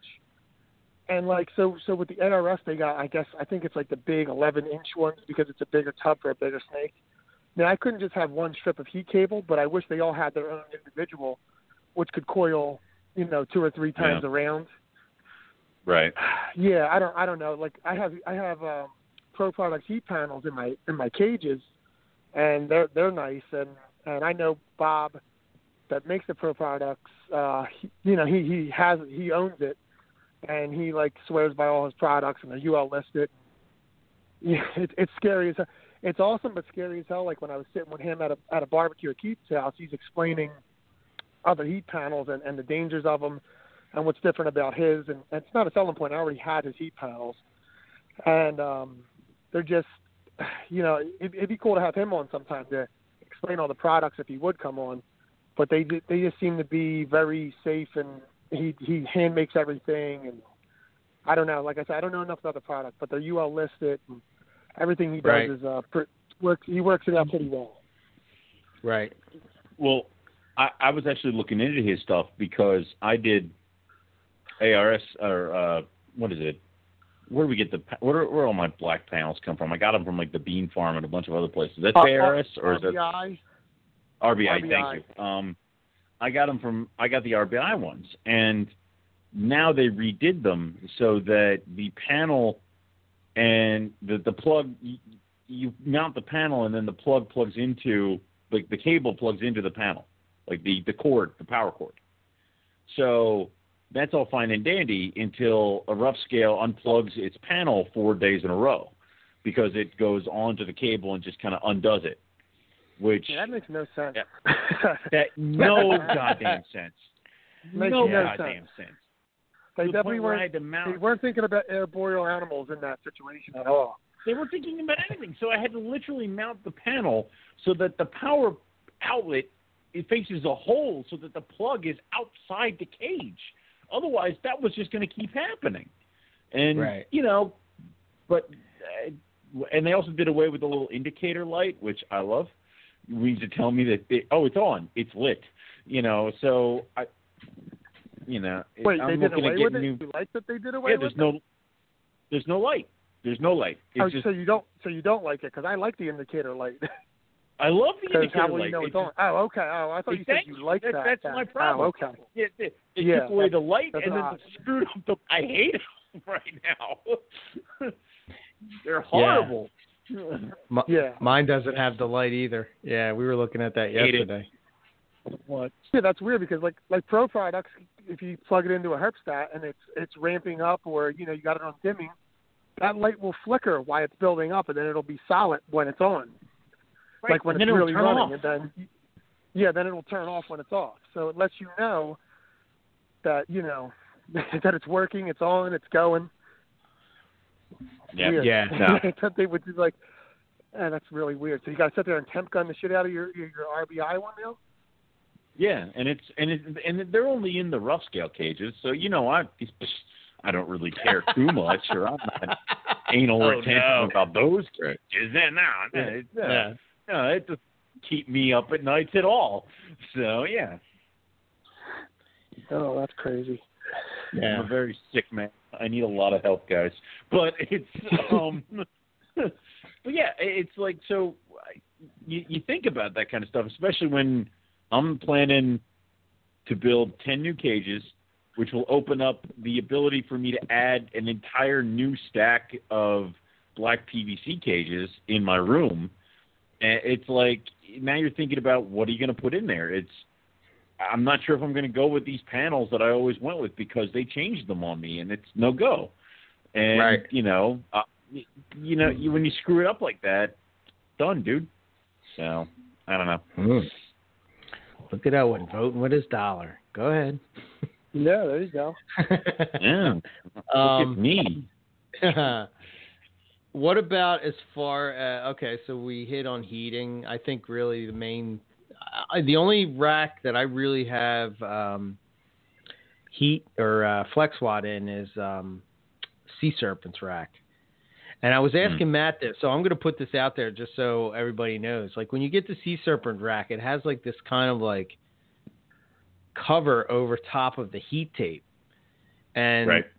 I know I had to really, really jack up the temperature in order to get a good heat on the rack. And I don't know. I was thinking, I'm like, am I supposed to take this off? It just doesn't seem like I should have to raise that so high. But, Matt's like, no, don't take it off, because then you can't get the tub back in. But, right. Well, you can, but it's really difficult. Yeah. Right. Well, so that's supposed to be there. I built an animal plastics rack. I believe so. Yeah. I built the animal plastics rack. Remember that one I bought like in July, and then it arrived at like Christmas time? So I built that, which I hate it, and I'm going to sell it because it's too tight and you can't open anything. So, but anyway, it came with, it had channels in it for the heat tape, and it came with this plastic stuff that was cut to fit in the grooves over top of the heat tape. And it was this like black plastic, was filled with a bunch of little air holes. Like you might see it at like Lowe's or Home Depot, used for packaging or something like that. Whatever. But the instructions were to put that over top. This way the bin could slide right over it, and then the heat tape would get hot and go through this plastic stuff and give enough of a heat. Now, not only is it, number one, in the middle of the rack, which was just ridiculous to me, because everything else in the stack was back heat, and then you're going to pick this one like belly heat. So not only did that mess me up, but the tubs didn't really slide. And also, the exact same thing. The heat had to be jacked up so high to even get the right temperatures that I wanted in there. Like, that tape was on forever. It took a very long time. I pulled those plastic things off, and the tubs just warmed up quickly. So, I don't know. Huh. Maybe I'll have to email him and find out if that's supposed to be there or not. Like, I don't know if that's like a shipping thing or like, but I don't know. I'll have to hit him up. Okay. What about, let's see. So I have, let's see, what do you want to do next? I have handling equipment, medical equipment, lighting, medicine. No, I said that. Equipment for eggs, cleaning equipment. Well. Let's do cleaning. Okay. That's a good one. Okay. What do you use? All right, you guys go first. I'm actually going to hop in my car and relocate because there's actually a lot of people at the park and it's getting layoffs. So I'm going to mute it. So I sound like shit in the car anyway. So all right, God, that's going to get arrested again on there. Yeah. All right. But what I use is I use it's Lysol with hydrogen peroxide that can I spray it, and it's funny because you spray it and then like it foams up in certain areas, and I'm like, that means it's killing something. So, I use that strictly, as well as I'll burn through those Lysol bleach wipes for like cleaning water bowls and basically just wiping down certain areas and stuff like that. And that's pretty much what I use. I'm not the kind of guy to mix like F10 and other craziness. That's pretty much what I use. Like, dude, you can get that at any store. And then say if I'm going to do a hard clean on a cage, I'll actually use like the straight, like Lysol, this is for cleaning bathrooms spray, like bleach, like don't stick your head in the cage after you spray it down and wipe it down because you'll pass out kind of stuff. And I'll do that and just leave the cage open and let it air out and scrub it. But that's for like, I usually do that if like I sold a baby and it's now tub is about to be empty, and I'll spray it down, wipe it down, do all that stuff, and then I'll let the tub like sit for a while because there's not going to be another baby in there. So it's kind of like a sterilization between animals kind of a deal. Okay. But yeah, so I'll definitely use that stuff. And yeah, that's pretty much it. A lot of bleach with stuff like that because that's, I mean, when I was working at the lab, they gave you a bunch of different stuff to use. Right. But like chemicals and stuff like that. But the main thing they always would go back to is, and bleach. So it's like, here's this cleaner and that cleaner. Oh, here's the biggest container. It's filled with bleach. So, yeah, that's pretty much what I always go back to. Just be careful with it. I use this, I use a couple things. For like quick cleanups and stuff, I use this stuff. It's called Super Sanicloth Gen. It's like a disposable wipe, but it's like medical grade quality. Okay. It's like I got it on Amazon. It's ZTZ disinfectant Super Sani cloth wipes. They come in a 3-pack. Okay. They're 160 count. And you know, it seems to work pretty good. But like I said, I use that for like a quick clean. You know, like if I actually use it.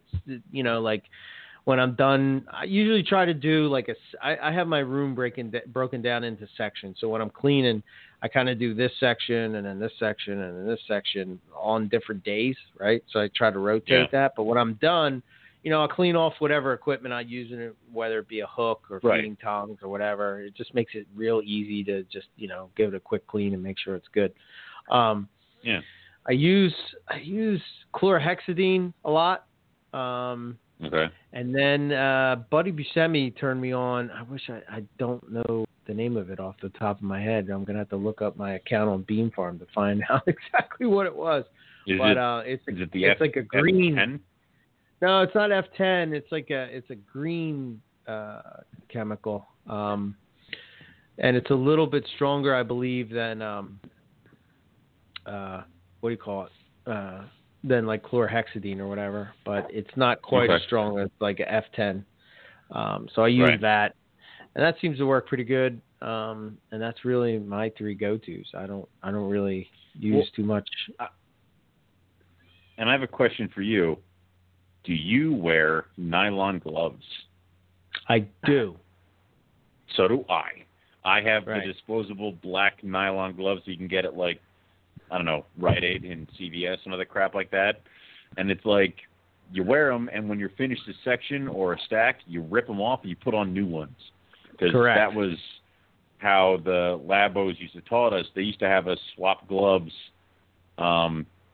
every, like, say you had a rack of mice, and it was basically those big metal shelves on casters, and you had mice facing one way, and then the backs of their cages butted up against other mice facing the other way. You would do one side, take your gloves off, and turn them inside out and put them back on, and then do the other side, and then after that you had to take the gloves off and throw them away. So it's like that's pretty much what you can do with this kind of stuff. So yeah, I guess my experience... I'm back, by the way. Oh, okay. Cool. Yeah. I guess my experience with, working with food and stuff is like, you're constantly changing gloves and wearing gloves and all that kind of stuff. So it just seemed, like I said, when I go from rack to rack, or cage to cage or whatever, I'm changing the gloves. But But I have it breaking down into section. I think it just makes it easier. I don't know. I don't know if it's in my head or what, but I don't have any qualms about just getting in there and, just picking up shit and like, not that I did it with bare hands, but it just makes it all the easier, right? So much better with gloves. It's like, and what was it? I think I saw somebody was wearing nylon gloves once, and they took a picture of their animal, and somebody's like, "Why are you wearing gloves, pussy?" And it's like, seriously, it's not like. Listen, they're gonna bite through that. That's not the point. The point is that maybe you don't want to handle snake shit with your bare hands and then go have dinner. Like, it's all right. Jesus. True. Yeah, I did have gloves. I'm kind of cheap when it came to that. I only use them for the retake cages because I don't mind touching shit. But with the retake cages, it's just so grimy and there's so much of it, and it's all pushed in corners that I don't want to it'll get on your fingernails when you get in there and you crush it up. So I would just put a rubber glove on or a latex glove or whatever and just get in there and dig it all out. And then I would change gloves every retake cage because it's that much of a mess. So. Mm-hmm. Yeah, but that is a popular thing because I will see, you see that with pictures. Someone's handling a snake and they got a black or a purple glove on, the latex or the nylon glove, whatever you guys are saying. And not once did I think someone's wearing that for protection, protection from teeth. It's just because it just so happens that they're cleaning and that's, they didn't take their glove off because they don't want to waste it for the pick. So I noticed with wearing black gloves, especially with baby carpets, I don't get bit as much. I don't know if it's they don't know what to do. They don't know what to do with it. It confuses them. Yeah. It's like, I don't know if it just like blocks the heat or like dulls the heat or maybe they don't like the smell of I don't know. But they seem to not be as bitey. But I don't care about that as much as like just like sticking my fingers in there just to get the shit, you know what I mean? Like just get it out, and it's sometimes move. Yeah. If I just have my bare hand, down. I might be see, you're lucky, Matt. Your animals only shit like every 3 months or something like that. Not when they're young. When they're young, they shit all the time. When they're young, they shit all the time. Yeah, and they won't always shit, but when they piss, I mean, it's a pool. You gotta get in there, and I mean, it doesn't matter how much paper or substrate you got. It's you got to pour that thing out. It's crazy how much they go. That's crazy. Like Lon called it. What did Lon called it? The devil's stew or the devil's soup? Something like that. That was it. Well, yeah, he had enough of the devil's soup. He said so. Matt's animals take a piss when he drives them for like 10 minutes down the road in a display case. He gets the hamburger. I'm watching him unpack. Yeah, I'm watching him unpack, and he's like, I have to see who pissed today, and he has to go through it. When they unload, that's when they unload the most, is at shows, because they've been holding it all in. So the ones that are clean, when I'm taking my showcases out, I'm like, well, that won't be for long. So it's either when someone decides they want to see one, or they just go right in the middle. When I'm just nice and relaxed, they just go in the middle of the show. And, I mean, I'm someone that would clean it out no matter what, but you have to clean it out because they're swimming in it. It's crazy. So. Right. But what do you use for cleaning? So I do. I got a couple different things, and there's no rhyme or reason, I guess, when I decide to pick up what bottle. I use the F10 mix. I use chlorhexidine mix. I like Clorox wipes now. It just seems to be really easy and good. I'll give them a wipe down, but I'll still use the other stuff.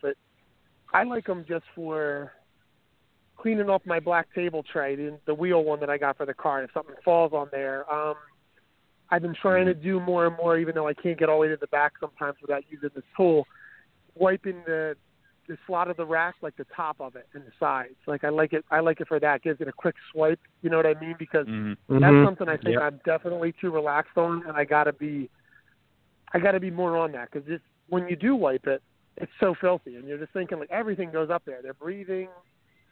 There's dry shed up there. I mean, because when you have racks, they definitely mess with the top of that rack.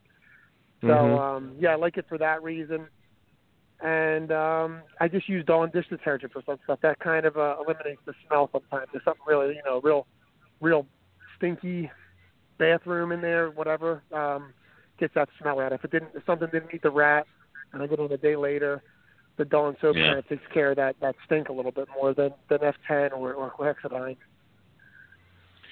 So I'm not too picky with the cleaners. I don't go too crazy, and I still do the method like I think you were talking about it last week or a couple weeks ago, where if it's not too heavy, the bathroom or just like a little bit of they peed a little bit on their paper, I'll just take it out, wash it down, and wipe it because I don't want to over sterilize.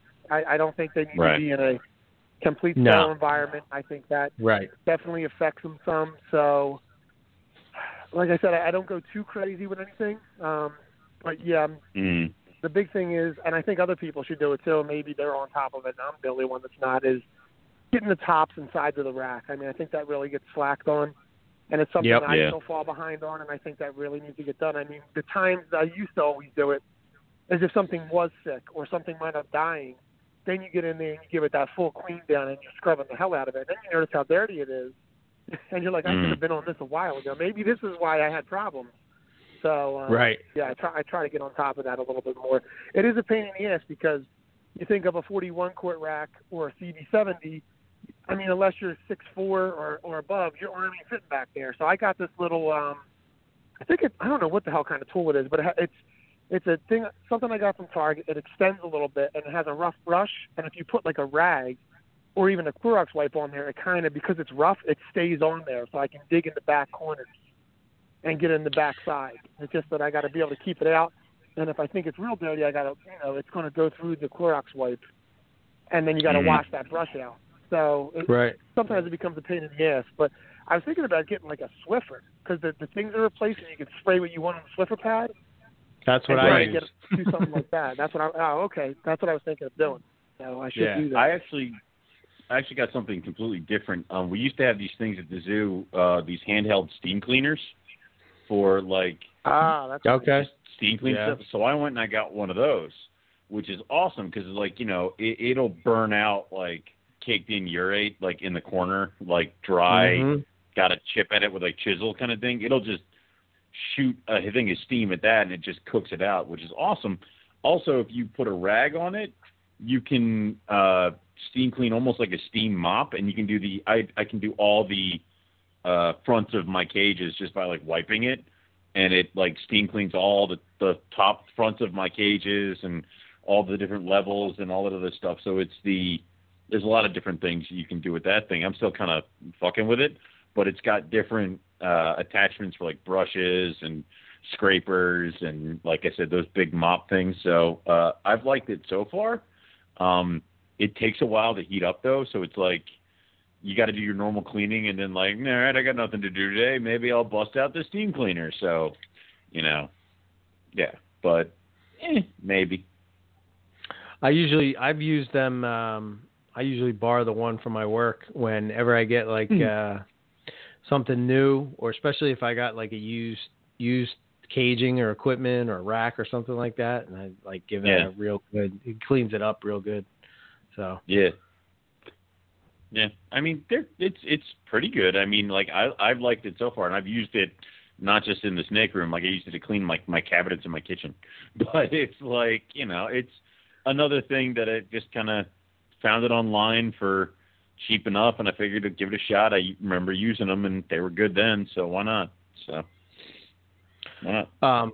Do you guys are you guys set on like what size tubs you use for like, and I'm just talking about your main project. So for you, Matt, it would be short tails. For me and Owen, I guess we're really talking like carpets. But do you guys have like your tub situations, like how you're going to raise them up? Have you guys put any thought into that, or do you just kind of like get a rack and you're just like, oh, well, maybe I'll get this size next and try it out? I think everything's pretty much staple. I mean, everything's a couple inches off or on. And I think we all have like our dream size tub. And I mean, we're probably all just grasping at straws because there's a tub that's a little bit bigger, a little bit smaller. It's a little wider than you'd like, or a little deeper than you'd like. I like all the sizes that I have. It's pretty much 6 quart, 15 quart, 32 quart, 41 quart, all pretty much Sterilite. And then I got FB90s, which are 33 by 27 by 7. And then that's for like larger stuff, and then even bigger, I have the Vision Boa tubs, which are 40 by 30 by 9. So I mean, I really can't complain. It kind of is a little misleading they're all misleading because they all taper so they can stack in each other. So when you really get down to the Vision Boa tub, everyone's like, wow, that's a huge tub. Well, it does taper down. That tapers pretty hard. So that footprint isn't nearly as big, but it's still a huge footprint. And it works well. I mean, the alternative to that, as far as I know, for a tub, not like how Freedom Breeder makes a tub like their own mold, would be the Christmas tree tubs, which they're pretty nice, and I could see them for other species working well because they have a lot more height. But they're like 50 or 52 inches deep. I mean, so that's a big footprint to put against your wall. You need a really big room. And I think they're like 52 by 18 or 20 wide. And I think they're 10 or 12 inches high. So that's cool for something that needs a little bit more room to go up and down. But I think it's a little overkill. And I know people that use it for Bloods and Short Tails, and it seems like a great rack. I just like the ARS better. I mean, I use the ARS rack with the Vision Boa tub. So I like the Vision Boa tubs better. But, I'm pretty content with all my sizes. I like them all. I mean, for some of this arboreal stuff, rather than put it in a cage so fast, I don't have any, like, arboreal racks. But even in I know it could be frowned upon by some people, but 15 and 32 quart tubs I put a perch in there.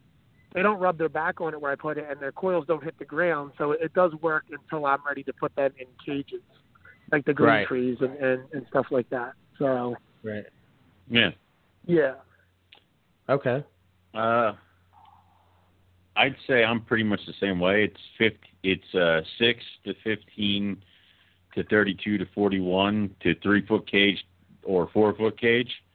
Well, in some cases soon it'll be 6 foot, but it's like I have 8 foot, pretty much Sterilite, 20 foot. I have the Sterilites, but I have an old rack. It's a Nature's Spirit or whatever the hell. I got it from my old boss, and it uses the Iris 41 quarts, which were bigger than the 41 quarts that we get currently. Like they're bigger, they're maybe not as tall, but they're larger and more square, and that's the big white one that comes out kind of laterally, kind of like the one that I keep in my side room with all my colubrids. I like that one for those guys because it just seems bigger than the other ones.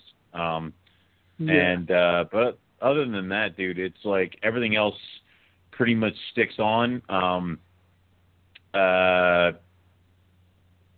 The only thing is I do know that I don't like 28 quarts because it's like, why do I have this? Because it's just a little bit smaller than a 32, and this is dumb. I should just get a 32. So I had a couple 28s, and I just hated them and got rid of them. So I definitely love the 32s, especially for like yearlings, because they blow out of the 15s pretty quick on like my schedule. So. Yeah, I forgot about V18s and V35s. I have them as well. Those are great for babies and raise ups too. And I know Eric got them. Mm-hmm. So I just read it. Yeah. So they're part of it too. So basically 6 quart and then V18, whatever one I want to do, or 6 quart to V18. And some stuff will go in like V35s. I don't have a lot of V35s, but yeah, so that would be the order. Sorry. Okay. Eric, you have those long ones, right? That's what the are V18s. those? Yeah, that's the V18s. Yeah. Yeah, so they're like those. the depth. They're like the depth of a 15 quart, maybe even a little bit longer, but they're skinnier in width, and they only have they're like 3.5 inches high. So they're good. Right. They're nice for. I mean, they're great for a hatchling because you can keep it in there for a definitely longer period of time if you need to. So and they're good for even yearlings if you keep them down in size. That's probably not what I'm thinking about. Have you guys seen those colubrid ones that like somehow go on forever? Box ones? Yeah, thank you. They're like those are like they're like the V35s or the V15s, but they're really skinny, I think. Yeah, no. Or they may be even longer. I don't know. Maybe I'm wrong.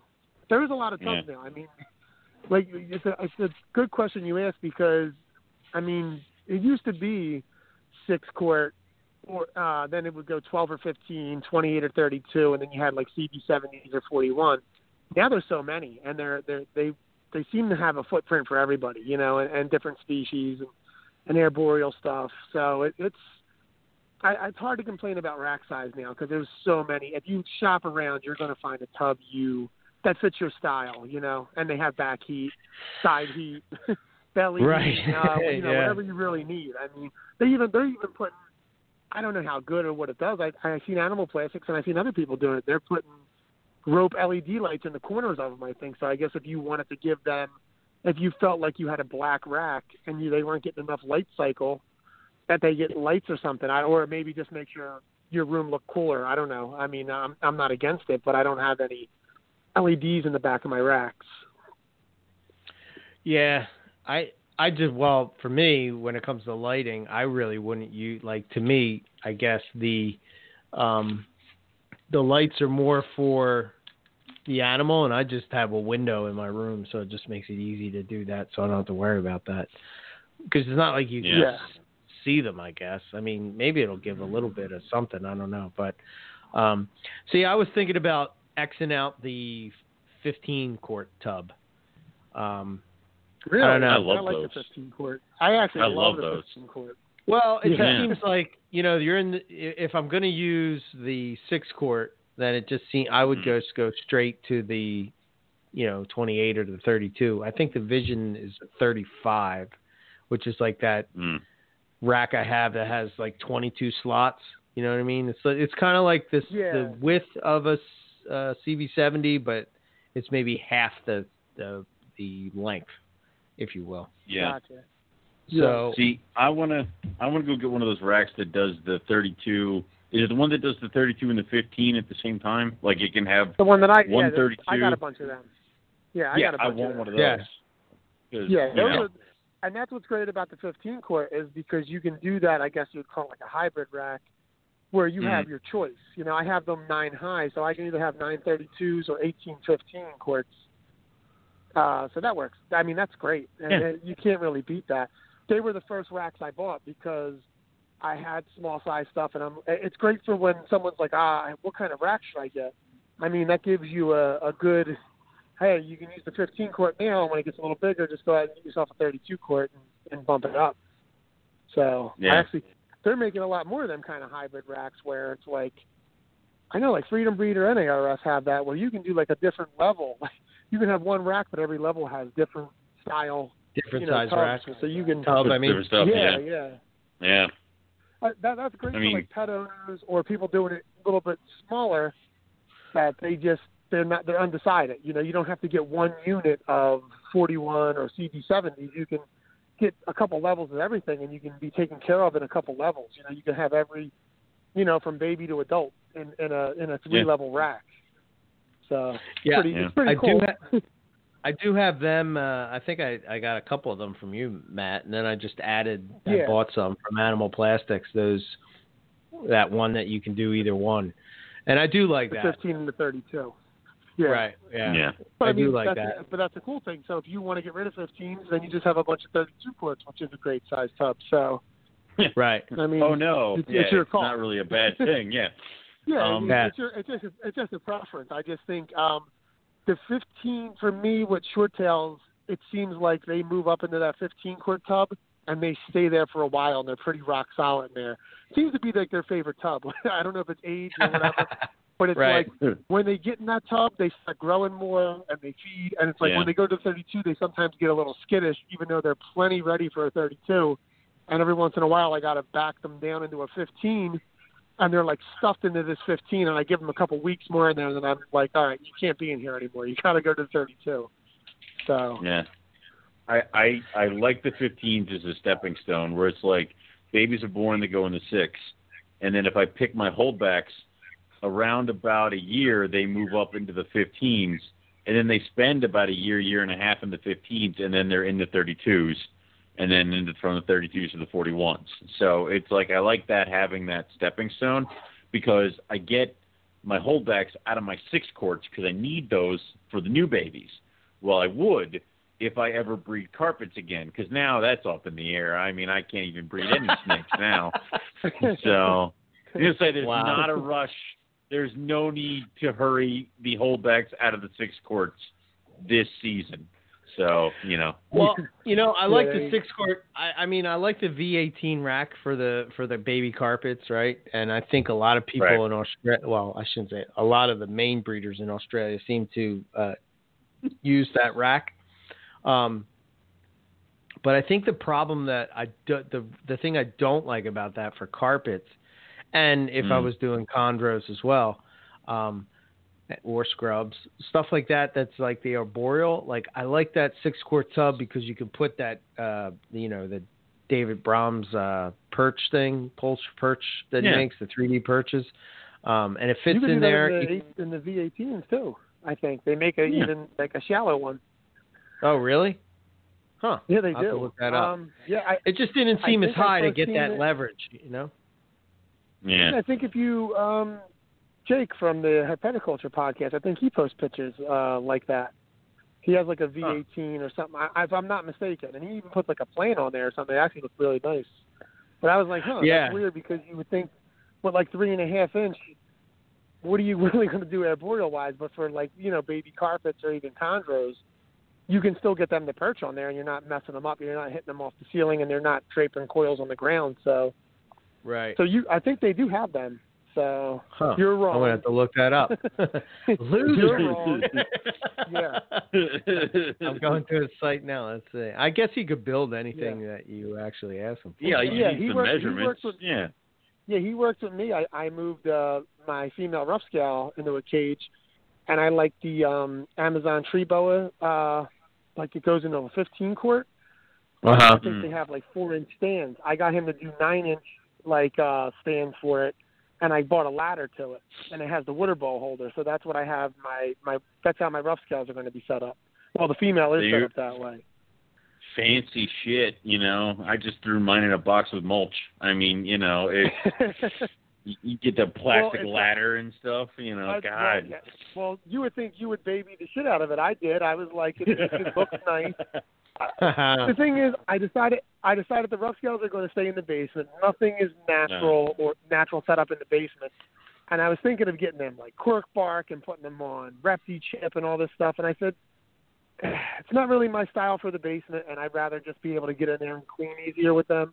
So I just went paper, black plastic hide box under the perch thing and the ladder, and it works good. I mean, she goes in the hide box most of the day, starts coming out like towards 5 o'clock, perches on there, and at nighttime she's out there hunting pretty much. Not hunting, but like she's looking for food.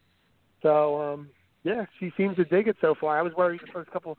She's real nice and out of the rack. I mean, I could always just scoop her up, and I was like, here we go. Now she's in a cage. Watch her be evil, because I heard some of your stories. And no, she was pretty cool. I mean, I was a little bit more cautious, but he was fine.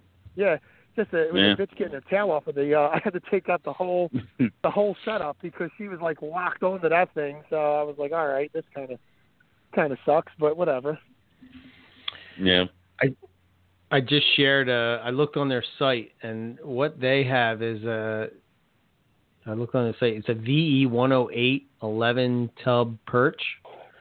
So I guess it's for Reptile Basics VE 108. And it looks similar to that rack, but it's a little bit taller. And if I could actually find taller? That. All right, maybe. Yeah, maybe a little bit. Maybe I was wrong. All right, well, whatever. No. I never knew they made such a tub. This tub is actually really cool for arboreal stuff. The VE racks. That's weird. The VE racks are pretty nice too. Yeah. No, I didn't. Well, I'm not on there, but I just know they're across from me at Tinley, and their racks are like they're plastic, but they're like so like I don't know. They're like so slick and shiny. They're pretty I mean, it's just a plastic rack, but they're like very smoothened out. I don't know how to explain it, but they got nice. I mean, it looks like they got nice products. So I mean, I'm kind of animal plastic sea serpent guy, but black plastic racks. I don't. It's hard to go wrong with them, sort of, unless Owen's building them himself. That's the only way you can really go wrong. Hey.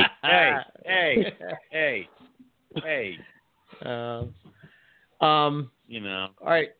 So for our last thing, what do you want to hit on as far as you want to talk, like what do you have in your medical thing or equipment for eggs or baby pythons? Or both. We can do both if you want. It don't matter to me. It don't matter. Okay. All right. Let's do. Do you have a medical kit? And what do you have in it? Yeah. I just have, I guess, medical supplies. I mean, is it, like do you have certain stuff that you keep as far as on hand, as far as like do you keep Neosporin or Benadine? In my room. Yeah, in my room where my St. Kitts, I have that plastic drawer. I got Betadine, I got Neosporin, I got Q-tips with the wooden tip, like the wooden handle Q-tips. Yeah. I got one of them. It's multiple sizes where you can open the snake's mouth and it's got a hole in it in the middle. It's clear. Oh yeah, the metal to open thing. the snake's mouth, you can work with it because because my old style was a pen, and I saw one of them and I'm like that tool is like so much. I have the same thing. Open up a snake's mouth. It's a good thing and a bad thing. I haven't had to really open up a snake's mouth since I've had it, and I've had it for a while now, so that's kind of a good thing. But if I need to, I mean, it's going to make a world of difference. I have syringes in case I got to poke anything or draw anything out. Let's see, what else do I have? I do have rubber gloves on hand in case of anything. What else? Alcohol. I think I even have gauze. I have 3M tape in there. So yeah, I actually do have a good amount of stuff. I think I do have some other stuff too, I believe. 6 popsicle sticks. I use them to open up the mouth too after I got tired of pens, but I don't use them for that. But so I got probes if you need probes. Actually, Joe and Melissa have my probes right now, so I don't have my probes right now. They borrowed them. Oh man. I can't remember the last time I probed anything anyway. I mean, I need to probe a lot of chondros because I don't know half my sexes, but I need someone there to assist me with chondro probing because there's. Yeah, I'm used to stuff with rough skin where you can rough it up a little bit. So I'm not used to what chondros throw at you with how delicate their skin can be. But I probably have more. If you guys name stuff, I might be like, yeah, I got that too. But yeah, that sounds like pretty much it. Right. So nothing for me. Yeah. I don't have Band-Aids or anything down there. Everything's for the snake. Yeah, so, right. I got paper towels and duct tape if I'm bleeding. I do have duct tape. I do have duct tape. Yeah. For mine, I had pretty much everything Matt mentioned, plus Frontline and Nix for if you got to treat anything new for like mite or anything like that. I didn't consider that medical, but yes, I have that shit too. Okay. Yeah. I also have a pinky pump that I've never used because that's the most useless thing you could ever buy. Yeah, pretty much. That's where the pen comes in handy. That's your pinky pump. Exactly. You push the pen down there. I have cornstarch because that can be used as a clotting powder. Okay. So if somebody hurt, you just kind of jam cornstarch in there, and it'll stop anything that's bleeding. I've had to use it twice when babies rip their umbilicus and they're like bleeding. You just kind of put a bunch of cornstarch in your hand and just kind of like tap the baby with it, and it just clots it all up. Okay. And that's pretty much it. I mean, like everything Matt mentioned. I left out KY. I got KY for prolapses and some sugar. Sugar's right in the kitchen. So I do the KY. I actually make a KY sugar paste and then paint it on the prolapse if I need to. That's kind of what I do, and it works really good. So. I mean, Kim was like, why don't you bring the sugar downstairs? Yeah. Don't worry about it. So what do? Just mix it up and then just smack it on the prolapse and then... Yeah, I have a little red mixing cup down there, and then I will squirt some KY in there, put a little bit of water, and then throw some sugar in there and make, like, not a thick paste. And, when they do have a prolapse, I clean the tub out real good. You kind of got to moisten the paper, so it kind of will rub off. You got to keep. The way I do it is, I kind of reapply it a few times that night, get a nice thick coat on there, make sure they keep on having it on there, and it does work well. It makes the draw. I mean, maybe just the moist paper helps the draw in too, but I used to do that way, just soak them, and then you just have a prolapse snake swimming around. That's all you have. So in sugar water, the sugar paste, and So I like that idea. Okay. So KY And it's always a good thing if my friends see I have KY in the basement with the snakes. They're, they're not snake people. They're like, why you got KY there? Don't tell me my business. It's like, it's fine. Yeah. Yeah, I pretty much have Right. the same stuff. The only thing new that I added, and I was talking to Matt about this, and I don't know if I'm ever going to use it or not, but I have it just in case, is a dissecting kit. Oh, my God. I don't know if I would be able to do that to a snake that I had, but I don't know. I think right. like, how like when you something dies and you're like, I wonder why it died. And then, you see some brave souls where they just, well, I think that's how you learn, right? Right. But let me put it this way. I have scalpels, and I did have one of my jaguars die when she was gravid, and I did cut her open because I thought the eggs would still be good. They were not. But, it's something to have, but again, you might never use it, or you might use it a bunch. Who knows? So, yeah. Oh, I hope it's not a bunch. I hope not. yeah, really. Yeah. I don't know. It was like $15. I was like, you never know. I don't know. So, but no, it is. Yeah, we were talking about that. I would like to do that. I don't know what it helps you learn about the inside of your snake. It would just be. It could be rough and smells and all that stuff, but you got to man up to do it. Yeah. So, yeah. I think you can just learn a lot. Experienced. Yeah, if we had someone around that was experienced for the first couple times, and you're not dissecting a baby, at least a subadult or something like that, you can learn a lot more. Right. So. Yeah. I don't know. Maybe I'll take it to Dr. D. Dr. D. He retired. He retired, no, guys. He's gone. He didn't retire. He left when I went there not longer. He cracked up. He said, "Where did you hear that at?" His whole staff, his staff peeked in and started cracking up. They're like, "He'll never retire," and he was like, "I'm not retiring." That's weird.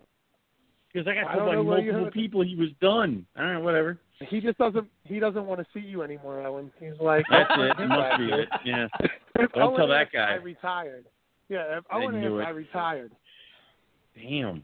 Well, unless he snuck and did it, he really laughed. He was like, "Where did you hear that from?" I was like, "Owen." He was like, "Why did Owen think I'm retiring?" Because I got told that. I haven't been down to see him ever because I'm up here. He's not retired.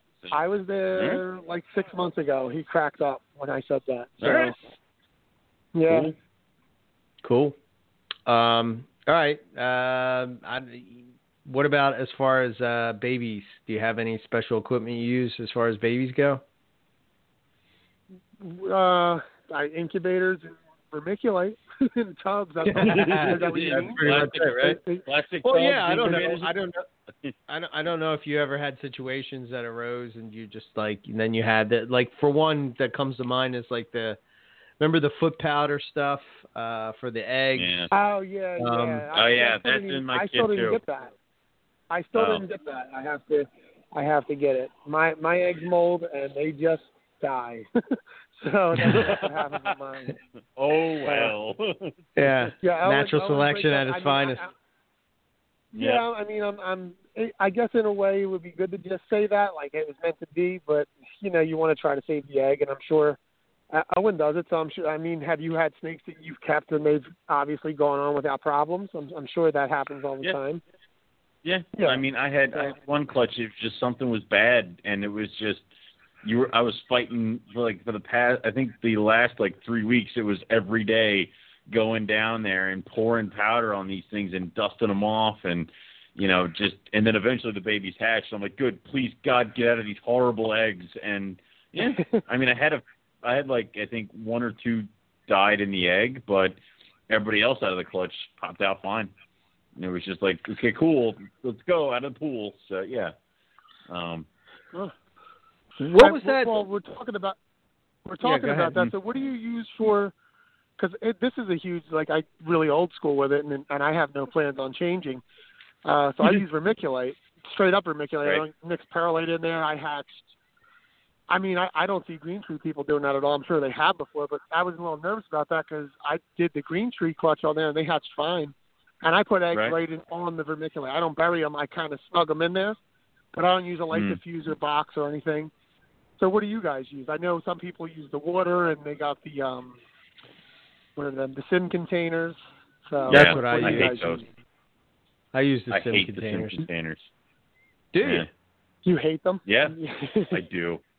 Why? I tried doing the sim container thing with my Woma eggs last year, like on water, and I just, I kept fucking it up. So, like, there kept being like water splashing onto my eggs, and it was just, I'm a gorilla on a good day with like things, and no, it was not happening. So I couldn't stand it.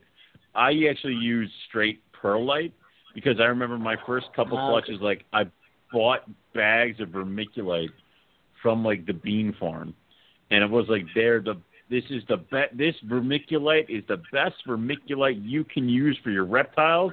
It's like cut differently than the vermiculite you get at like Lowe's. It's like I bought into that bullshit. It's like no. So I just go get straight perlite from Lowe's or Home Depot, and that's what I use for my stuff. And then I put the eggs on the light diffuser. Okay.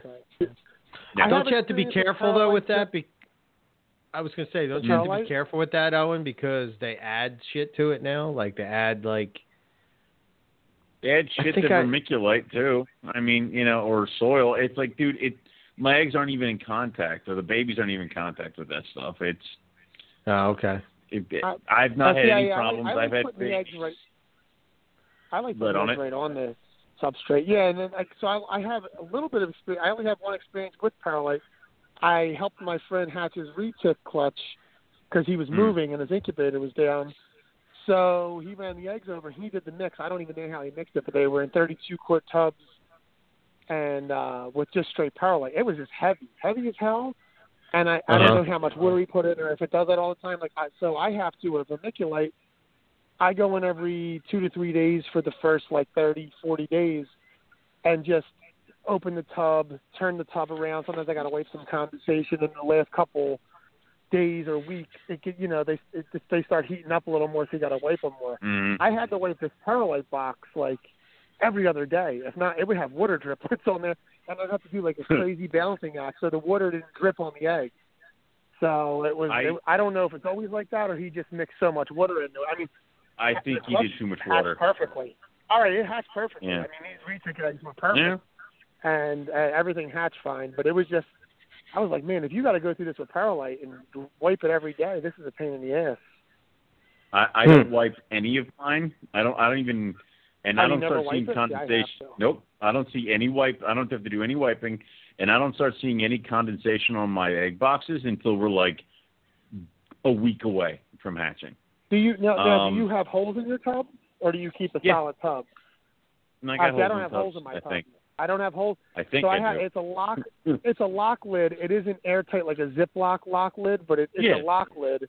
And I do the probe in the middle. Actually, I just got asked that question today. I do the probe in the middle of my incubator. I don't put it in a box. So I think you get a little bit of different temperatures all over the incubator because so when I take it out, the outside of the tub will have the condensation. So if I spin it, it'll take care of itself. I'll just open the tub and spin it because it'll be on the sidewall. That's what I'll get like that. So it just must be a little bit different on the sides of the incubator than in the middle. So, I know it's different for everybody. Some people swear by putting the probe in the box.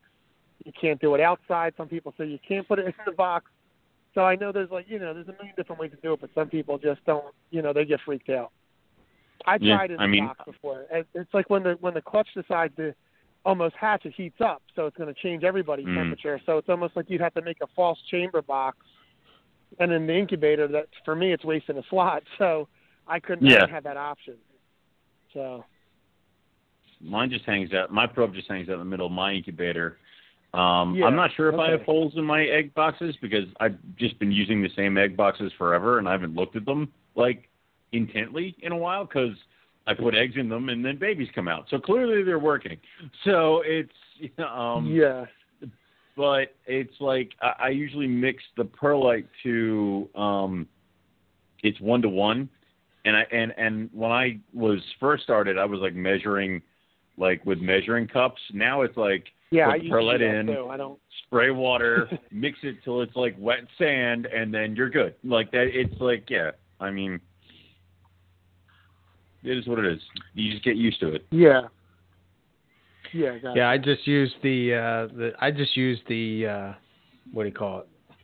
The sim containers. Sim containers, and then I put either a pencil or it's actually a dowel rod is what it is on the back. I got that hack from Buddy Buscemi, and you like kind of like put it on the back of the container so it just rolls down. You never have to worry about that. So works pretty good. See, I tried that with the Womas, and I just kept screwing up, and I think that clutch was bad anyway, but like it was just very frustrating. So, I might let her maternally incubate just because I don't know what I'm doing. So there you go. That's it. Not a bad idea. I only did one. I only had the balls to do with Royal Pythons. That's the only time I ever did the maternal incubation, and it worked really well. But too nervous with anything else. Bunch of sissies. Yeah, I know Eric's a pro at that. I know you. Hey. Well, bloods and short tails aren't the greatest, Mom. Sometimes they'll beehive it, but it don't take them much to just unravel. So they're, they're a tougher species. But I mean, when I saw the green tree, laying on eggs, I'm like, oh, she was in the box and everything. I'm like, that would be cool. And like 3 minutes later, I'm like, nah, we're incubating. You mean yeah. And I was glad I did because I don't know, it would have been scary. Yeah, I will do that one day. I saw somebody hatched out. I can't remember who it was, but somebody had a clutch that was hatching out of green trees, and sure enough, there was maternal incubation, and like seeing those little yellow and red babies like popping out of the green coils. Man, it just looked badass. But yeah, that's cool. Maybe one day, but not in the next. You guys can years. live through me. I haven't tried hard at green trees. I'm going to try hard again this year, I think, for a couple. But they'll go in the incubator. If I see eggs, they're going in the incubator again. So right. Too nervous. Yeah. Cool. And if I get rough scales are a while away. But yeah, they'll go in the incubator. I'm not waiting to make little dimples on them like Owen. They're going right in the incubator. I just want to see it. They're going to hatch all the same. They're not going to have dimples on there once they hatch. All right. Nice. But Owen, it's a race. You better hurry up, man. You better hurry up. It's a race. I'm a while away. I'm a while away. You don't got to tell me. I mean, my boy, the male he's starting to fill out, and I'm like, damn, you're looking like more. Like every day, he looks like a little bit more mature to like my eyes. And then the female just went into a shed. So when she comes out of it, if she comes out of it hitting rodents like she did going into it, we might be on pace here. So we'll see. Not that I'm like nervous, freaking out, and I don't want to put them together, but we should be on pace here. Yeah. By the time you breed rough scales is by the time I'm going to get Rogue video number 2 up on YouTube. Yeah. Well, that sounds like a plan. Nobody wants to see that kind of crap. It's But okay. Well, I think we are. We're in. What time is it? Yeah. Okay. All right. So I don't know. Anything else you guys want to hit on before we jump off, or what? I mean, you're talking equipment and all. We could probably talk all night, but I think we covered a good amount, I guess. Yeah. I'm sure people want to hear more about thermostats or water bowls. I mean, water bowls are always important. No more. We don't got time for water bowls. Yeah. No, that's entirely the show. That's its own episode. I will ask. And I'm saying water bowls for mini baby hooks. I do. Like, I have a. Do you use them though? Because I have several, but I just usually just pick up the baby with my hands. Like, what do I use it for? You know what I use it for? I use it for feeding day for the V18s and the 6-core sometimes, because sometimes they're just right there, and it's easier. Like I have a whole system. Right. And I use it actually for the 2 carpets I got off of you guys, because them things just they don't want to be held. So I use it. I use it to get the rhino rat snakes out. I use it. I definitely use that for the rhino rat snakes to get them out. Okay. Actually, they go crazy. I got a carpet back that was I originally gave it to Lon, and it like went around the world and came back to me. And like it is the same Spitfire Hellion that Lon said it was. Like that thing has not changed. So yeah, there you go. Awesome. I got a snake back too. Yay! Oh, that's my fault. Yeah. That one's on me. Yeah. Awesome. Okay. Well, we can always do a round 2. I'm sure if people have questions or whatever, or want us to get into more details or what, just send me a message and we can go from there. Mm-hmm. I'm sure Matt's always up for coming on again. But we got to start with water bowls though, and I was going to say by water, that's the way we say it. For you, it's water or whatever you say. And then water. I think I caught. I'll address it now. I think I caught shit on Joe and Melissa's podcast because I said a snake was under a towel. So we say in Philly a towel. That's a towel. A towel. Yeah. I can't. That's a. No, we say it I think correct. Nick, everybody else is wrong. Yeah, I think only Nick Scally feels our pain because his accent's way worse than ours. So True. he gets it. So, right. Yeah. Mm-hmm. A towel. Yeah, that's right. Yeah. So if you hear me say towel, like you think it's a dog's towel or something, that's what I mean. Like what you dry your body with when you get out of the shower. A towel. Grab the towel. I need to dry off. Right. So, yeah. Right. Awesome. All right. Cool.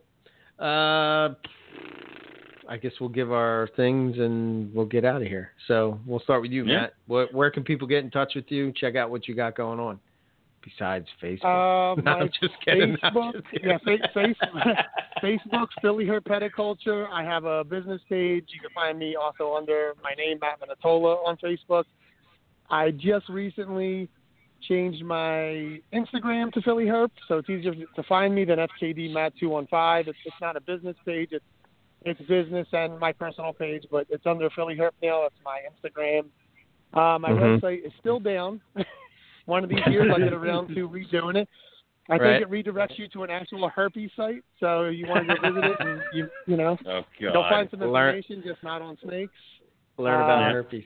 Yeah, that's about it. And then email at fkdmatt@comcast.net. I still get hit up from there from time to time, so that works out. Cool. So that's it. YouTube coming in 2020? Is that? I don't know. My son's doing it now, so that he might light a fire under my ass. He did a pretty good video today for his first video. Dude. Yeah, I was pretty impressed. He was all embarrassed about it, and I'm like, I think it was good. I couldn't do that well. And he's doing it all from the phone. He edited it all from his phone and all that stuff. So nice. Pretty good. Maybe others have him do it for me. Yeah, maybe others have him do it for me. Do it. There you go. And then you can do ours. God. There you go. He wants to be. That's the new kid. When we were kids, I don't know what people want to be. I want to be like, I want to play for the Eagles. He wants to be a YouTuber. So figure that's the new thing. Oh, okay, cool. Yeah. Mm-hmm. Yeah. Awesome. All right. Let's see. For us, MoreliaPythonRadio.com, and email is info@MoreliaPythonRadio.com. And for myself, it's ebmorelia.com. And my email is eric@ebmorelia.com. Carpet Fest, Northeast. We should have said this at the beginning of the show, I guess, right? June 8th, probably. Warminster, PA. It's really like a month away. So we should really get on this. Yeah. So we're working on the logo, right, Owen? That's happening? Yes, I have chained Jeff Frederick to a desk and refused to allow him to get up until he pumps out a logo. Okay. So yeah, it's but no, Jeff's working on it, and I will once we get it, I will put it up for sale so that we can get it all done, because I want to try to get it to the point where we have enough time for people to buy their stuff and also for it to be at Carpet Fest. So yeah, we'll try to do that. We're working as fast as we can. Also, if you are coming to Carpet Fest or wish to come to Carpet Fest, contact myself or Eric and let us know what you want to bring. And then I will put up a post tomorrow asking for donations to the auction. We already have a few people that have come forward with stuff, but we're going to throw up the official thing tomorrow along with the food things. We're going to start – I'll update all the Facebook pages and do all that stuff tomorrow. This way we kind of like make the announcement official. So okay. There you go. Beautiful. Yeah. All right. And then you. Yeah. Now you go. My turn. Yeah. Oh, my turn. Okay, sorry. Rogue Retics. Well, you can go to Rogue Retics. You killed him. You can go to roguereptiles.com. I think it's rogue-reptiles.com. Check out all that stuff. I did, just like Matt, change my Instagram to now it's rogue_reptiles. It's much easier to find and say. You don't have to spell my last name. So you can go over there and give it a like over there. It will just be strictly snakes.